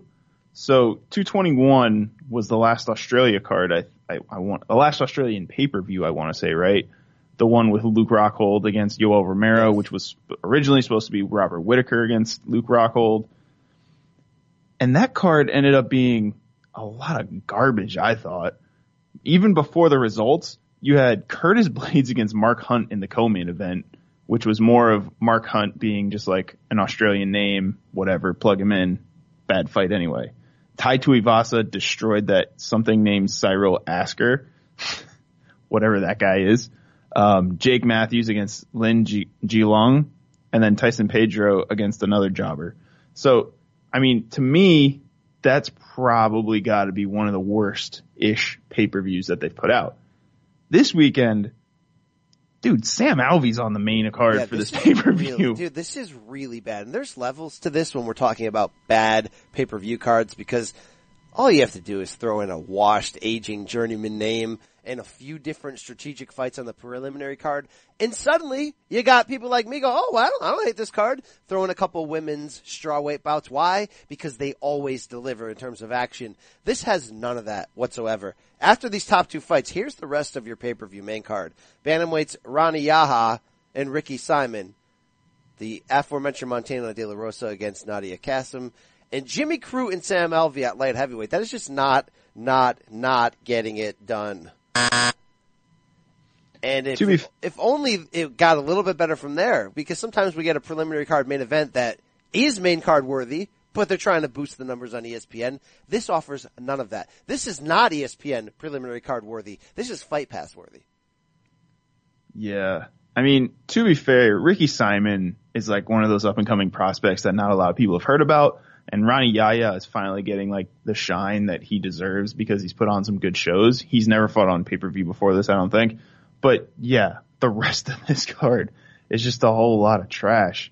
There's not who out there are people going to be like, oh, that's a name I've seen before. Let me go tune on ESPN Plus. Your boy Lando Veneta on the UFC Fight Pass, unfortunately, is taking that mantle of like okay. But there's no other ones. I mean, the damn tarantula Jalen Turner's on there. That's cool, I guess. Yeah, I don't think I've ever been like this down on a pay-per-view, because it's not even like the two main events are like, oh man, I need to go get it. They are. Like, no, get over yourself. Oh yeah, they are. Well, okay, the co-main. Let's be honest. Yeah, the co-main, yes. The main's fine. The main is fine, but you can't get better than fine. It's fine.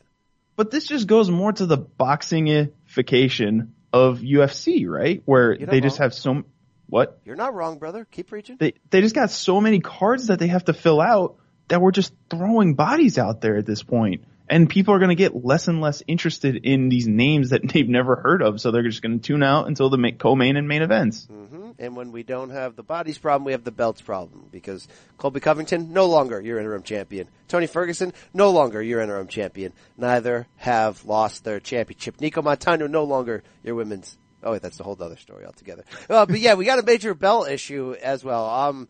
It's watered down. It seems like the ESPN deal added even more potential for this to get stretched and pulled. And unfortunately, in this case, you're 100% right. I know there's probably a couple of hardcores out there listening going, come on, Campbell, take your hardcore card back. How could you not be fired up for featherweight Shane Young and Austin Arnett? I'm not. All right. I'm sorry. I'm not. That's it. That's the story. But, from the middle, as far as the middleweight division goes, this is expert booking at the top level. Expert booking. I like Whittaker Gastelum as a fight. You know, it's a question, maybe a questionable pay-per-view headliner, but Whitaker's got questions coming off of injury. We know that for all the things that have troubled Gastelum in his career. He's 27. This is his time to really show what he is. But coming in, it's the sex that's pouring out of Israel Adesanya, Anderson Silva, that brings in the casuals just as well as the hardcores. There's a lot of storylines and subtext and subplots to this fight. And I think it's perfect, genius hedge betting by UFC, because either the Last Stylebender is going to get an all-time great rub from an all-time great washed legend in Anderson Silva, or UFC is going to get one of those passing of the torch, Robert Whitaker, Anderson Silva pay-per-view title main events coming up, and Silva on Saturday night is going to get a jump into the crown Jose Aldo type moment. Either way, they're going to win here, and they're going to win big. Or you end up with Kelvin Gastelum against Anderson Silva in a main event title fight next Which by the way, it sounds cringy, it sounds train wrecky. At least you get Anderson Silva back in a title fight, he can win, right? It's not the worst thing ever. Yeah, I was thinking about this earlier. I like what you're saying about it being expert matchmaking, but at the same time, man, I do not feel like Kelvin Gastelum is ready for this moment. I don't think he justify it. Yeah, I'm with you. I don't think he deserves it, one, and I don't think he's the fighter for it, you know? He's been a really good fighter. A good fighter. He's not great. And I think anybody who watches UFC can obviously see that. Like, the wins that he has getting into this point, nothing jumps off the page at you. He beat a lot of wash to get here, man. He beat Tim Kennedy, Johnny Hendricks, Vitor Belfort, which was later overturned because he had some pot, but whatever. And then he lost to Chris Weidman, my boy. And then he tapped out, all right? And then he beats Michael Bisping after Bisping was fighting on like 2 weeks notice. And that was criminal matchmaking, by the way. Bisping taking a free trip to China, trying to cash out on his way out. Ridiculous that on 17 days notice he'd come back and get knocked out. It was insane. And then he gets a split decision win over Jacare Souza, and it's like, okay, I guess you get the shot because Jacare just couldn't beat you, and two judges' mind didn't beat you. I think we're going to need to see something special from him if he's really ready for this moment, especially going to Australia for this fight. Because, like, I said this last week, fighting in Australia against an Aussie or a Kiwi is not something everybody can do. That moment is going to be so big for him to have to calm himself, stay composed, and go out there and execute his game plan correctly. Yeah, one of these crazy Aussies crapping a shoe and peeing it and say drink it. If you're not ready for that type of game, if you can't match that, then you're gone. All right, look, on paper, it's not a great matchup because you're right. Gastelum doesn't deserve it. We got to be honest with that. They just sort of rushed this in. They knew essentially that Whitaker was coming off of injury. He was going to have to be out a while, so they gave him the tough assignment to help his rehab. They both coached against each other. They figured that would maybe drum up some interest. But no, Gastelum, for all the things you mentioned, even before that, let's not forget that failed run at welterweight, which was really stubborn for him to stay a welterweight. Took a couple losses that who knows if he would have taken if he wasn't so weight deprived. Had trouble making weight a lot. But here's the thing. He's still only 27, and I think, maybe you'll disagree, but I think it's in him. What is in him? The ability to get into a title fight and have a chance at winning it. I do think that's in him. Look, he was the tough middleweight champion way back in the day. I think he's shown enough flashes where this is not ridiculous. He doesn't deserve it, no. And in a lot of ways, they are setting Robert Whitaker up for kind of that rare get-well fight. And again, there's no such thing in UFC as a get-well fight. I get that. Yes, Gastelum's hella dangerous to call him a get-well opponent. He's not. But in reality, Whitaker's a fairly comfortable, sizable betting favorite here for a reason. With that said, though, Brandon White, and with all that you said about the pressure on Gastelum potentially going into the Hell's Kitchen here of Australia and doing this, I actually think there's enough anti-pressure. There's no pressure in a lot of ways. Because he doesn't deserve to be here. Because yes, he's juggled wins and losses a lot. Because most people aren't giving him a chance. Is he more of a live dog, dangerous live dog than we realize when you consider Whitaker's coming off of injury? Both of those Romero victories were hard fought. Both put him on the shelf for at least 8 months each time. And there's that pressure on Whitaker now of, okay, you're a pound for pound ranked dude. You're a future star on the rise. We need to get you into that Israel Adesanya fight, that all oceanic showdown. The future of the middleweight division is on the line. Does he look past Gastelum at all? Does Gastelum have more of a window into making this happen and pulling this off? Is Gastelum the perfect live betting underdog in this spot? Because it's an alternate universe down there in Australia. He doesn't have a lot to lose here, Brandon Wise. You got to agree with that. I do, but I also think that the pressure doesn't get to Whittaker in that kind of way. It's not like this is going to be his first major fight with UFC in Australia either. He's fought in Melbourne twice recently. He fought against Derek Brunson in 2016, and he fought against Uriah Hall in 2015. So it's not like he hasn't had this kind of opportunity, maybe not this opportunity where he's defending his belt in Australia, but he's fought on the big stage there before. And I don't think it'll be a pressure. He'll also be seeing what happens before him. So he'll know going into that fight if he's going to be probably facing Israel next. So maybe if he's thinking about it in that way, the pressure's there. But I mean, I don't think that's going to happen here. I think Robert Whittaker is clearly the better fighter here. I think in a vacuum, these two together, like Robert Whittaker is going to show you 9 times out of 10, I am the better fighter, and it's because of X, Y, and Z from my game plan. I think that in this moment, Whittaker wants to put on the great show for his hometown in Australia, and with all the New Zealand people coming into town. I think he's going to put on that show, and I just don't think the moment will be too big for him. I think he will be able to fight with that pressure, and I think that pressure will be fuel for him instead of thinking of it as, oh, there's all the pressure on me. I thrive under that kind of stuff. That's how I would think he's coming into this fight. No, I'd agree with you on that. I mean, I think that's why he's the favorite in every category across the board. You could argue that he does things just a little bit better than Gastelum in each of those categories. And I think if you learned anything about Whittaker from the 2 Romero fights, he'll fight hurt. He'll get through hairy situations. He's really kind of, I'm going to give your boy a compliment here. You know what the best thing about Prime Weidman was, even though he didn't beat, and by the way, I do think Whittaker is a better version of Prime Weidman. But the best thing about Prime Weidman, even though I don't think he beat Anderson Silva twice, Anderson Silva lost, was that he was sort of warning track power good across the board in every single category. And when you add that together, you get somebody who's kind of unflappable and unshakable. And Prime Weidman, before that one mistake against Luke Rockhold at UFC 196 that turned his entire career around, he sort of had that going for him. Not really a hole there. Not jump off the page spectacular, but not a hole there. And I think Whittaker is a better version of that, but he's even tougher potentially. And the reason, though, why I won't count out Gastelum is we know the wrestling's there, and we know he can be explosive at times. So there's a live dog element to there. Whittaker certainly should win.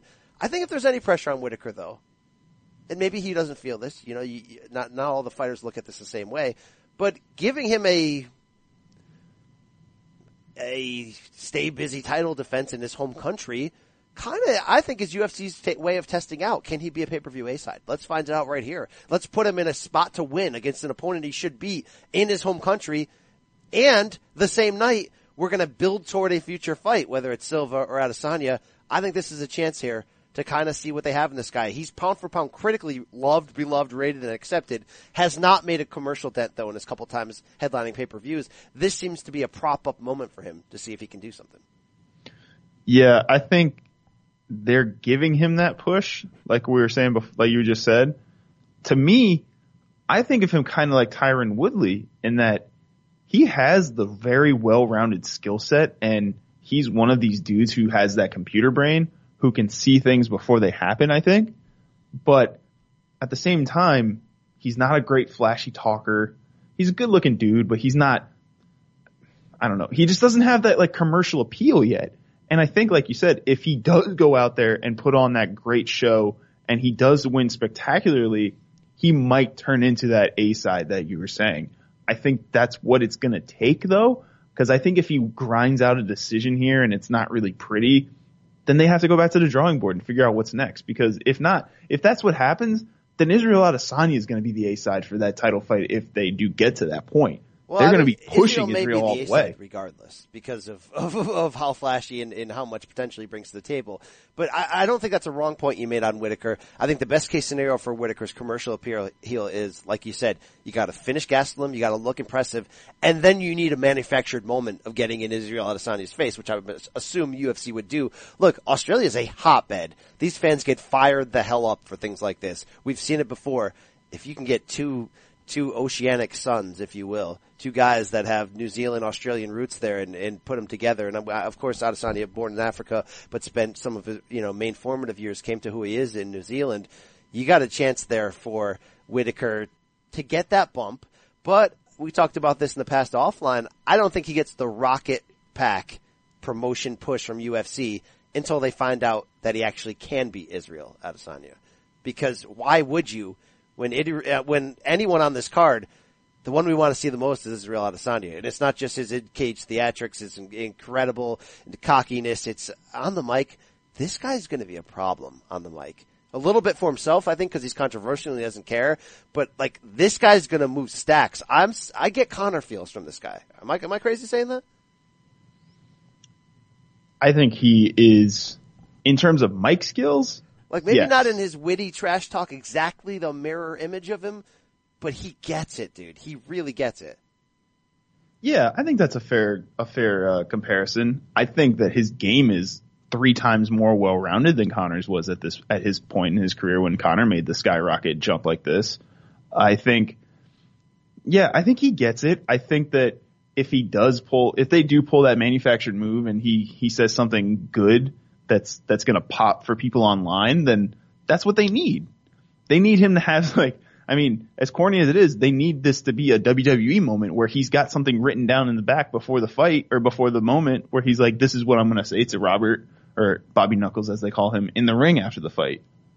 Well, Israel's always going to have that ready. He knows how to own a moment in front of the mic, whether it's a side video YouTube vlogger interview or it's, top prime moment. He's going to be fine. I think Whitaker just has to be Whitaker if they both get to this point. But let's pause and appreciate what we're building to here. With this card, what UFC 234 is, it's a Melbourne, Australia party, but it's an opportunity to take a division that could use some flash and extra hype and sex to it, and build up one of the better fights you can make in UFC in general. I'm talking about Whitaker Adesanya.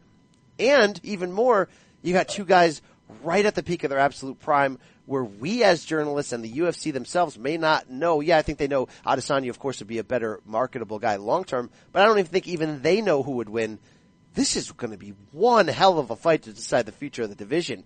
And the fact that we got a chance to build toward it right here, I mean, you gotta be fired up coming here. And I think the Anderson Silva is just sort of this other elephant in the room, but a good elephant. Because like I mentioned about that sort of hedge bet, if he does the impossible here in a fight that, for all intents and purposes, for many different reasons, he should lose, and he should lose badly, then there's a lot of fun stories to write off of this. There's a lot of fun narratives and storylines to go.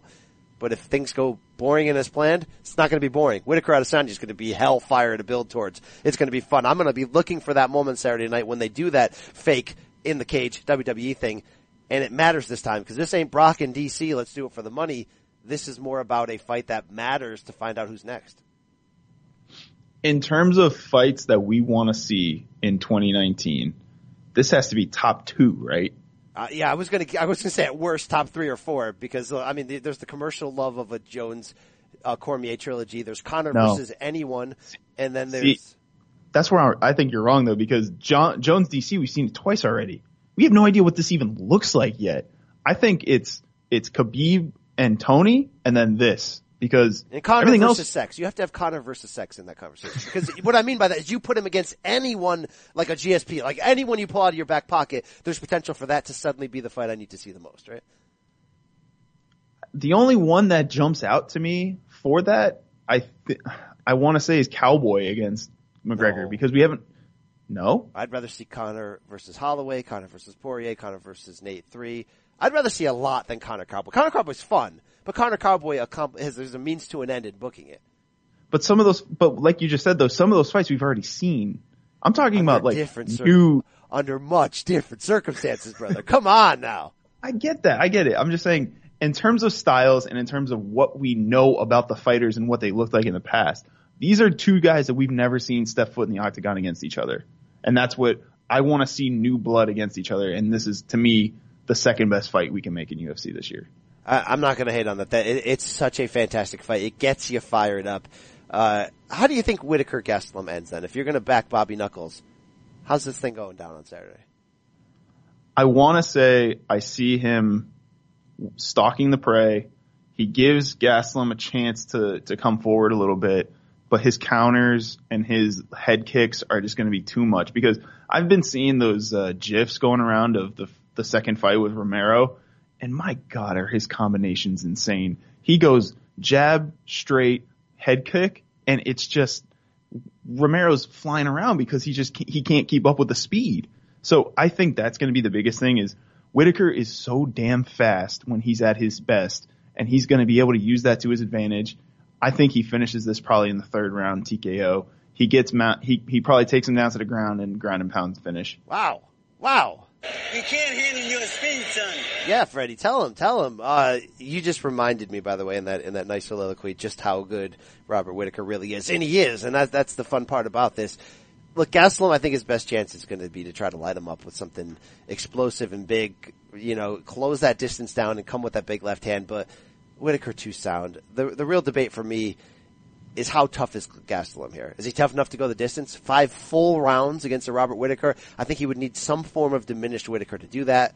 Maybe being economical with his gas tank coming off of a 11-month layoff. I'm not really sure in this situation, but I think it's best to predict a stoppage here, and I kind of like wear him down, get the back, get the rear naked, because Whittaker's not flashy. He is kind of in some ways. I mean, look, you mentioned there's some insane combinations he could put together, and he's fast, but he's not spinning Johnny Walker Red here type of kick you in the face type of thing. It's a little more of playing it safe, get to the next step when he has to. He can deal with flashy people. He can deal with the old Romero with that freak strength and speed coming at him. But yeah, he's going to win this 4th round submission by my pick.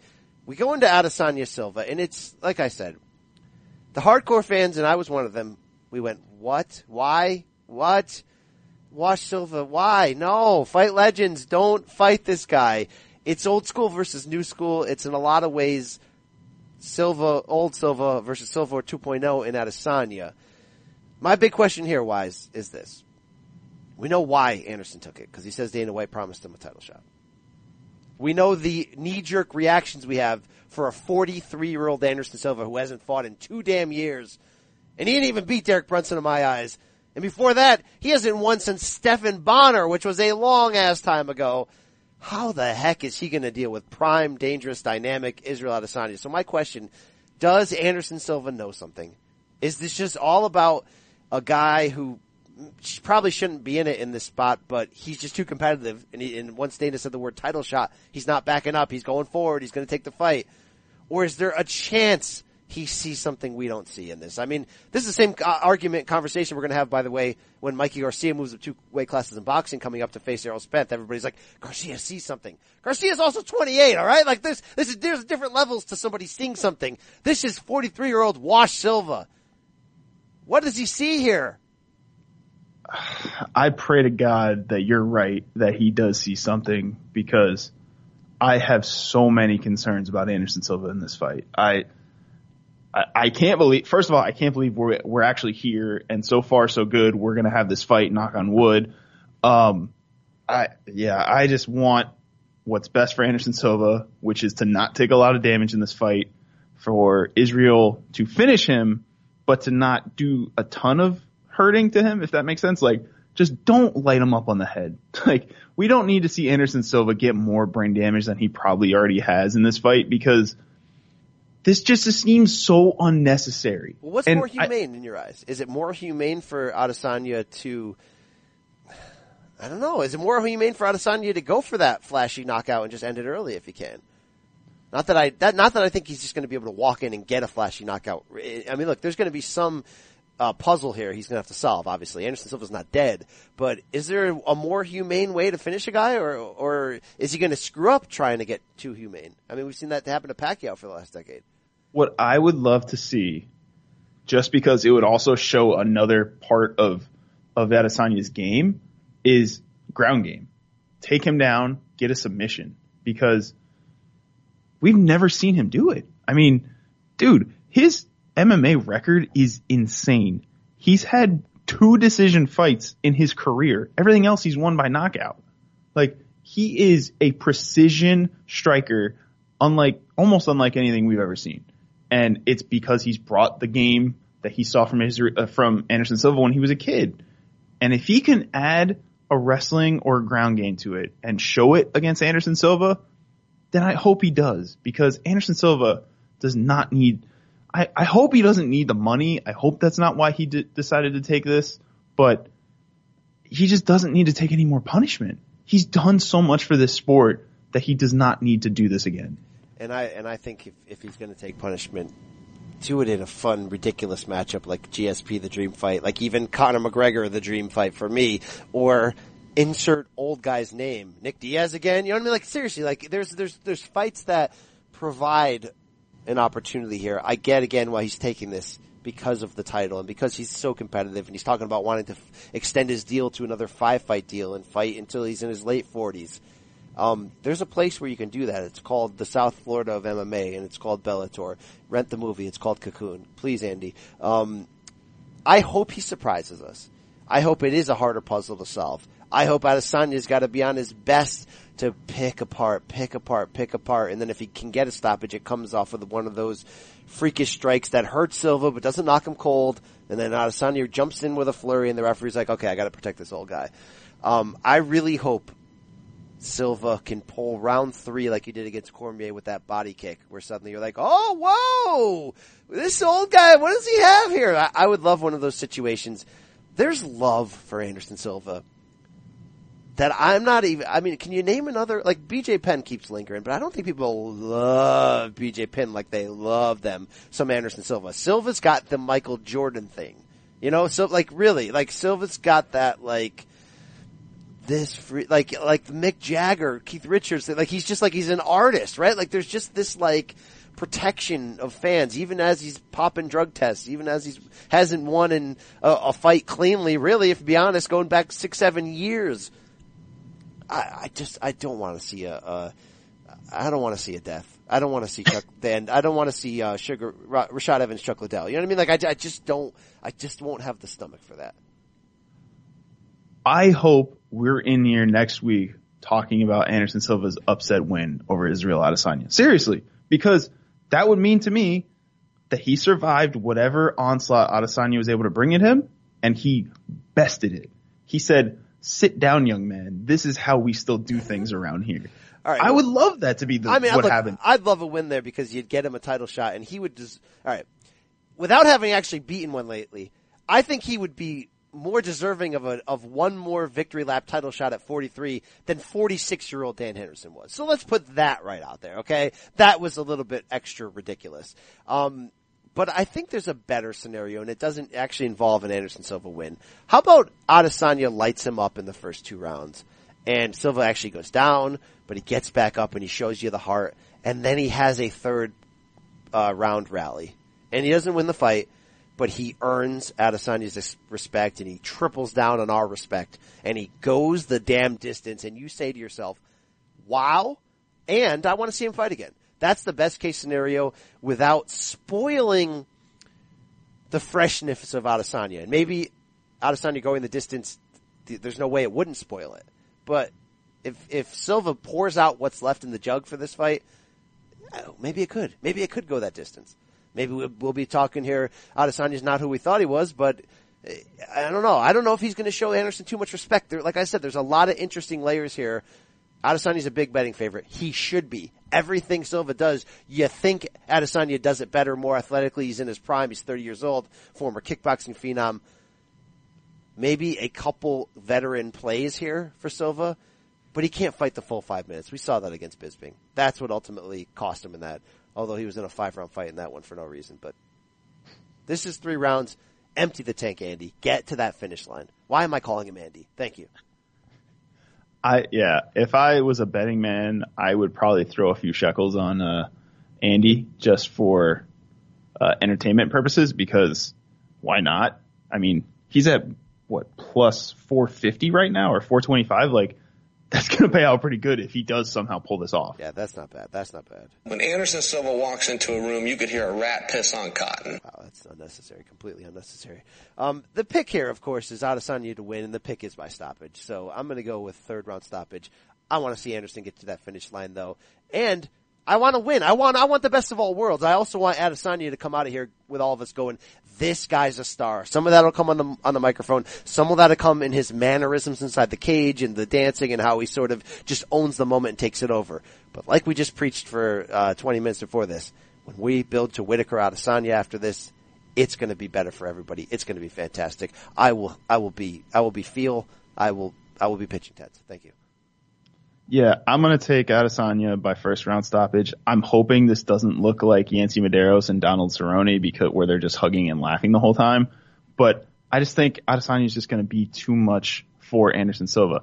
I think but what you were saying before is really great. And I think this is the perfect life cycle or circle of the middleweight division because you're spinning it back to what this middleweight division was before, when you had young and hungry lions coming up trying to get Anderson Silva, and nobody could do it. And if Robert Whittaker goes out there and puts on the performance against Kelvin Gastelum, and then he gets Israel Adesanya, and he still beats Israel Adesanya, you're looking at another dude who might be like having an Anderson Silva type run, where he just goes out there and just completely wipes out another division. It's got to make Dana White and company crazy excited when they think about who Israel Adesanya could end up being. In this era of wanting the next UFC superstar, I mean, this guy could be everything. He could fill all the categories. When was the last time we've seen UFC stars of color at a crossover level? Have we? John Jones. Okay. John Jones, who UFC has really at times, he's worked hard to make himself a villain, but then UFC has also sort of doubled down at times in that. I mean, there were guys, Rampage Jackson had a moment, but you don't see that a lot. When you add in the international flavor of what Israel Adesanya brings, how close he is in terms of culture-wise to growing up in Nigeria, and then you mix in how well received he is in that Australia-New Zealand bubble, this guy could be an international superstar, an international man of mystery. This will be fun to watch. And dude, can this guy talk? He fills every minute of an interview with thoughtful stuff, and he's not afraid to talk trash. He's not afraid to be inappropriate. He could really own. This could be a season, an era, if you will. I mean, a damn era. Welcome to the Machida era. No, an actual era that matters. This could be it. It's time. If he gets that Silva rub and he takes out Bobby Knuckles, we are looking at the next big thing. Yeah, I completely agree with it, and I really hope that that's what we're talking about next Monday when we come back to this podcast. Yes, and that'll do it for another episode of the State of Combat MMA show. Hey, check out our bonus pod this week. A lot of sound, a lot of talk. You heard that breakdown of UFC 234. You're going to hear from the big participants, the names: Silva, Adesanya, Gastelum, and Whittaker. Check it out. Don't be lame. 5-star reviews. Do all that good stuff. Wise, you got any messages for your fans, for the people?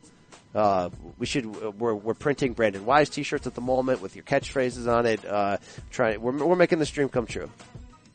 Are we going to get some DM slides next week? Yeah, it's time.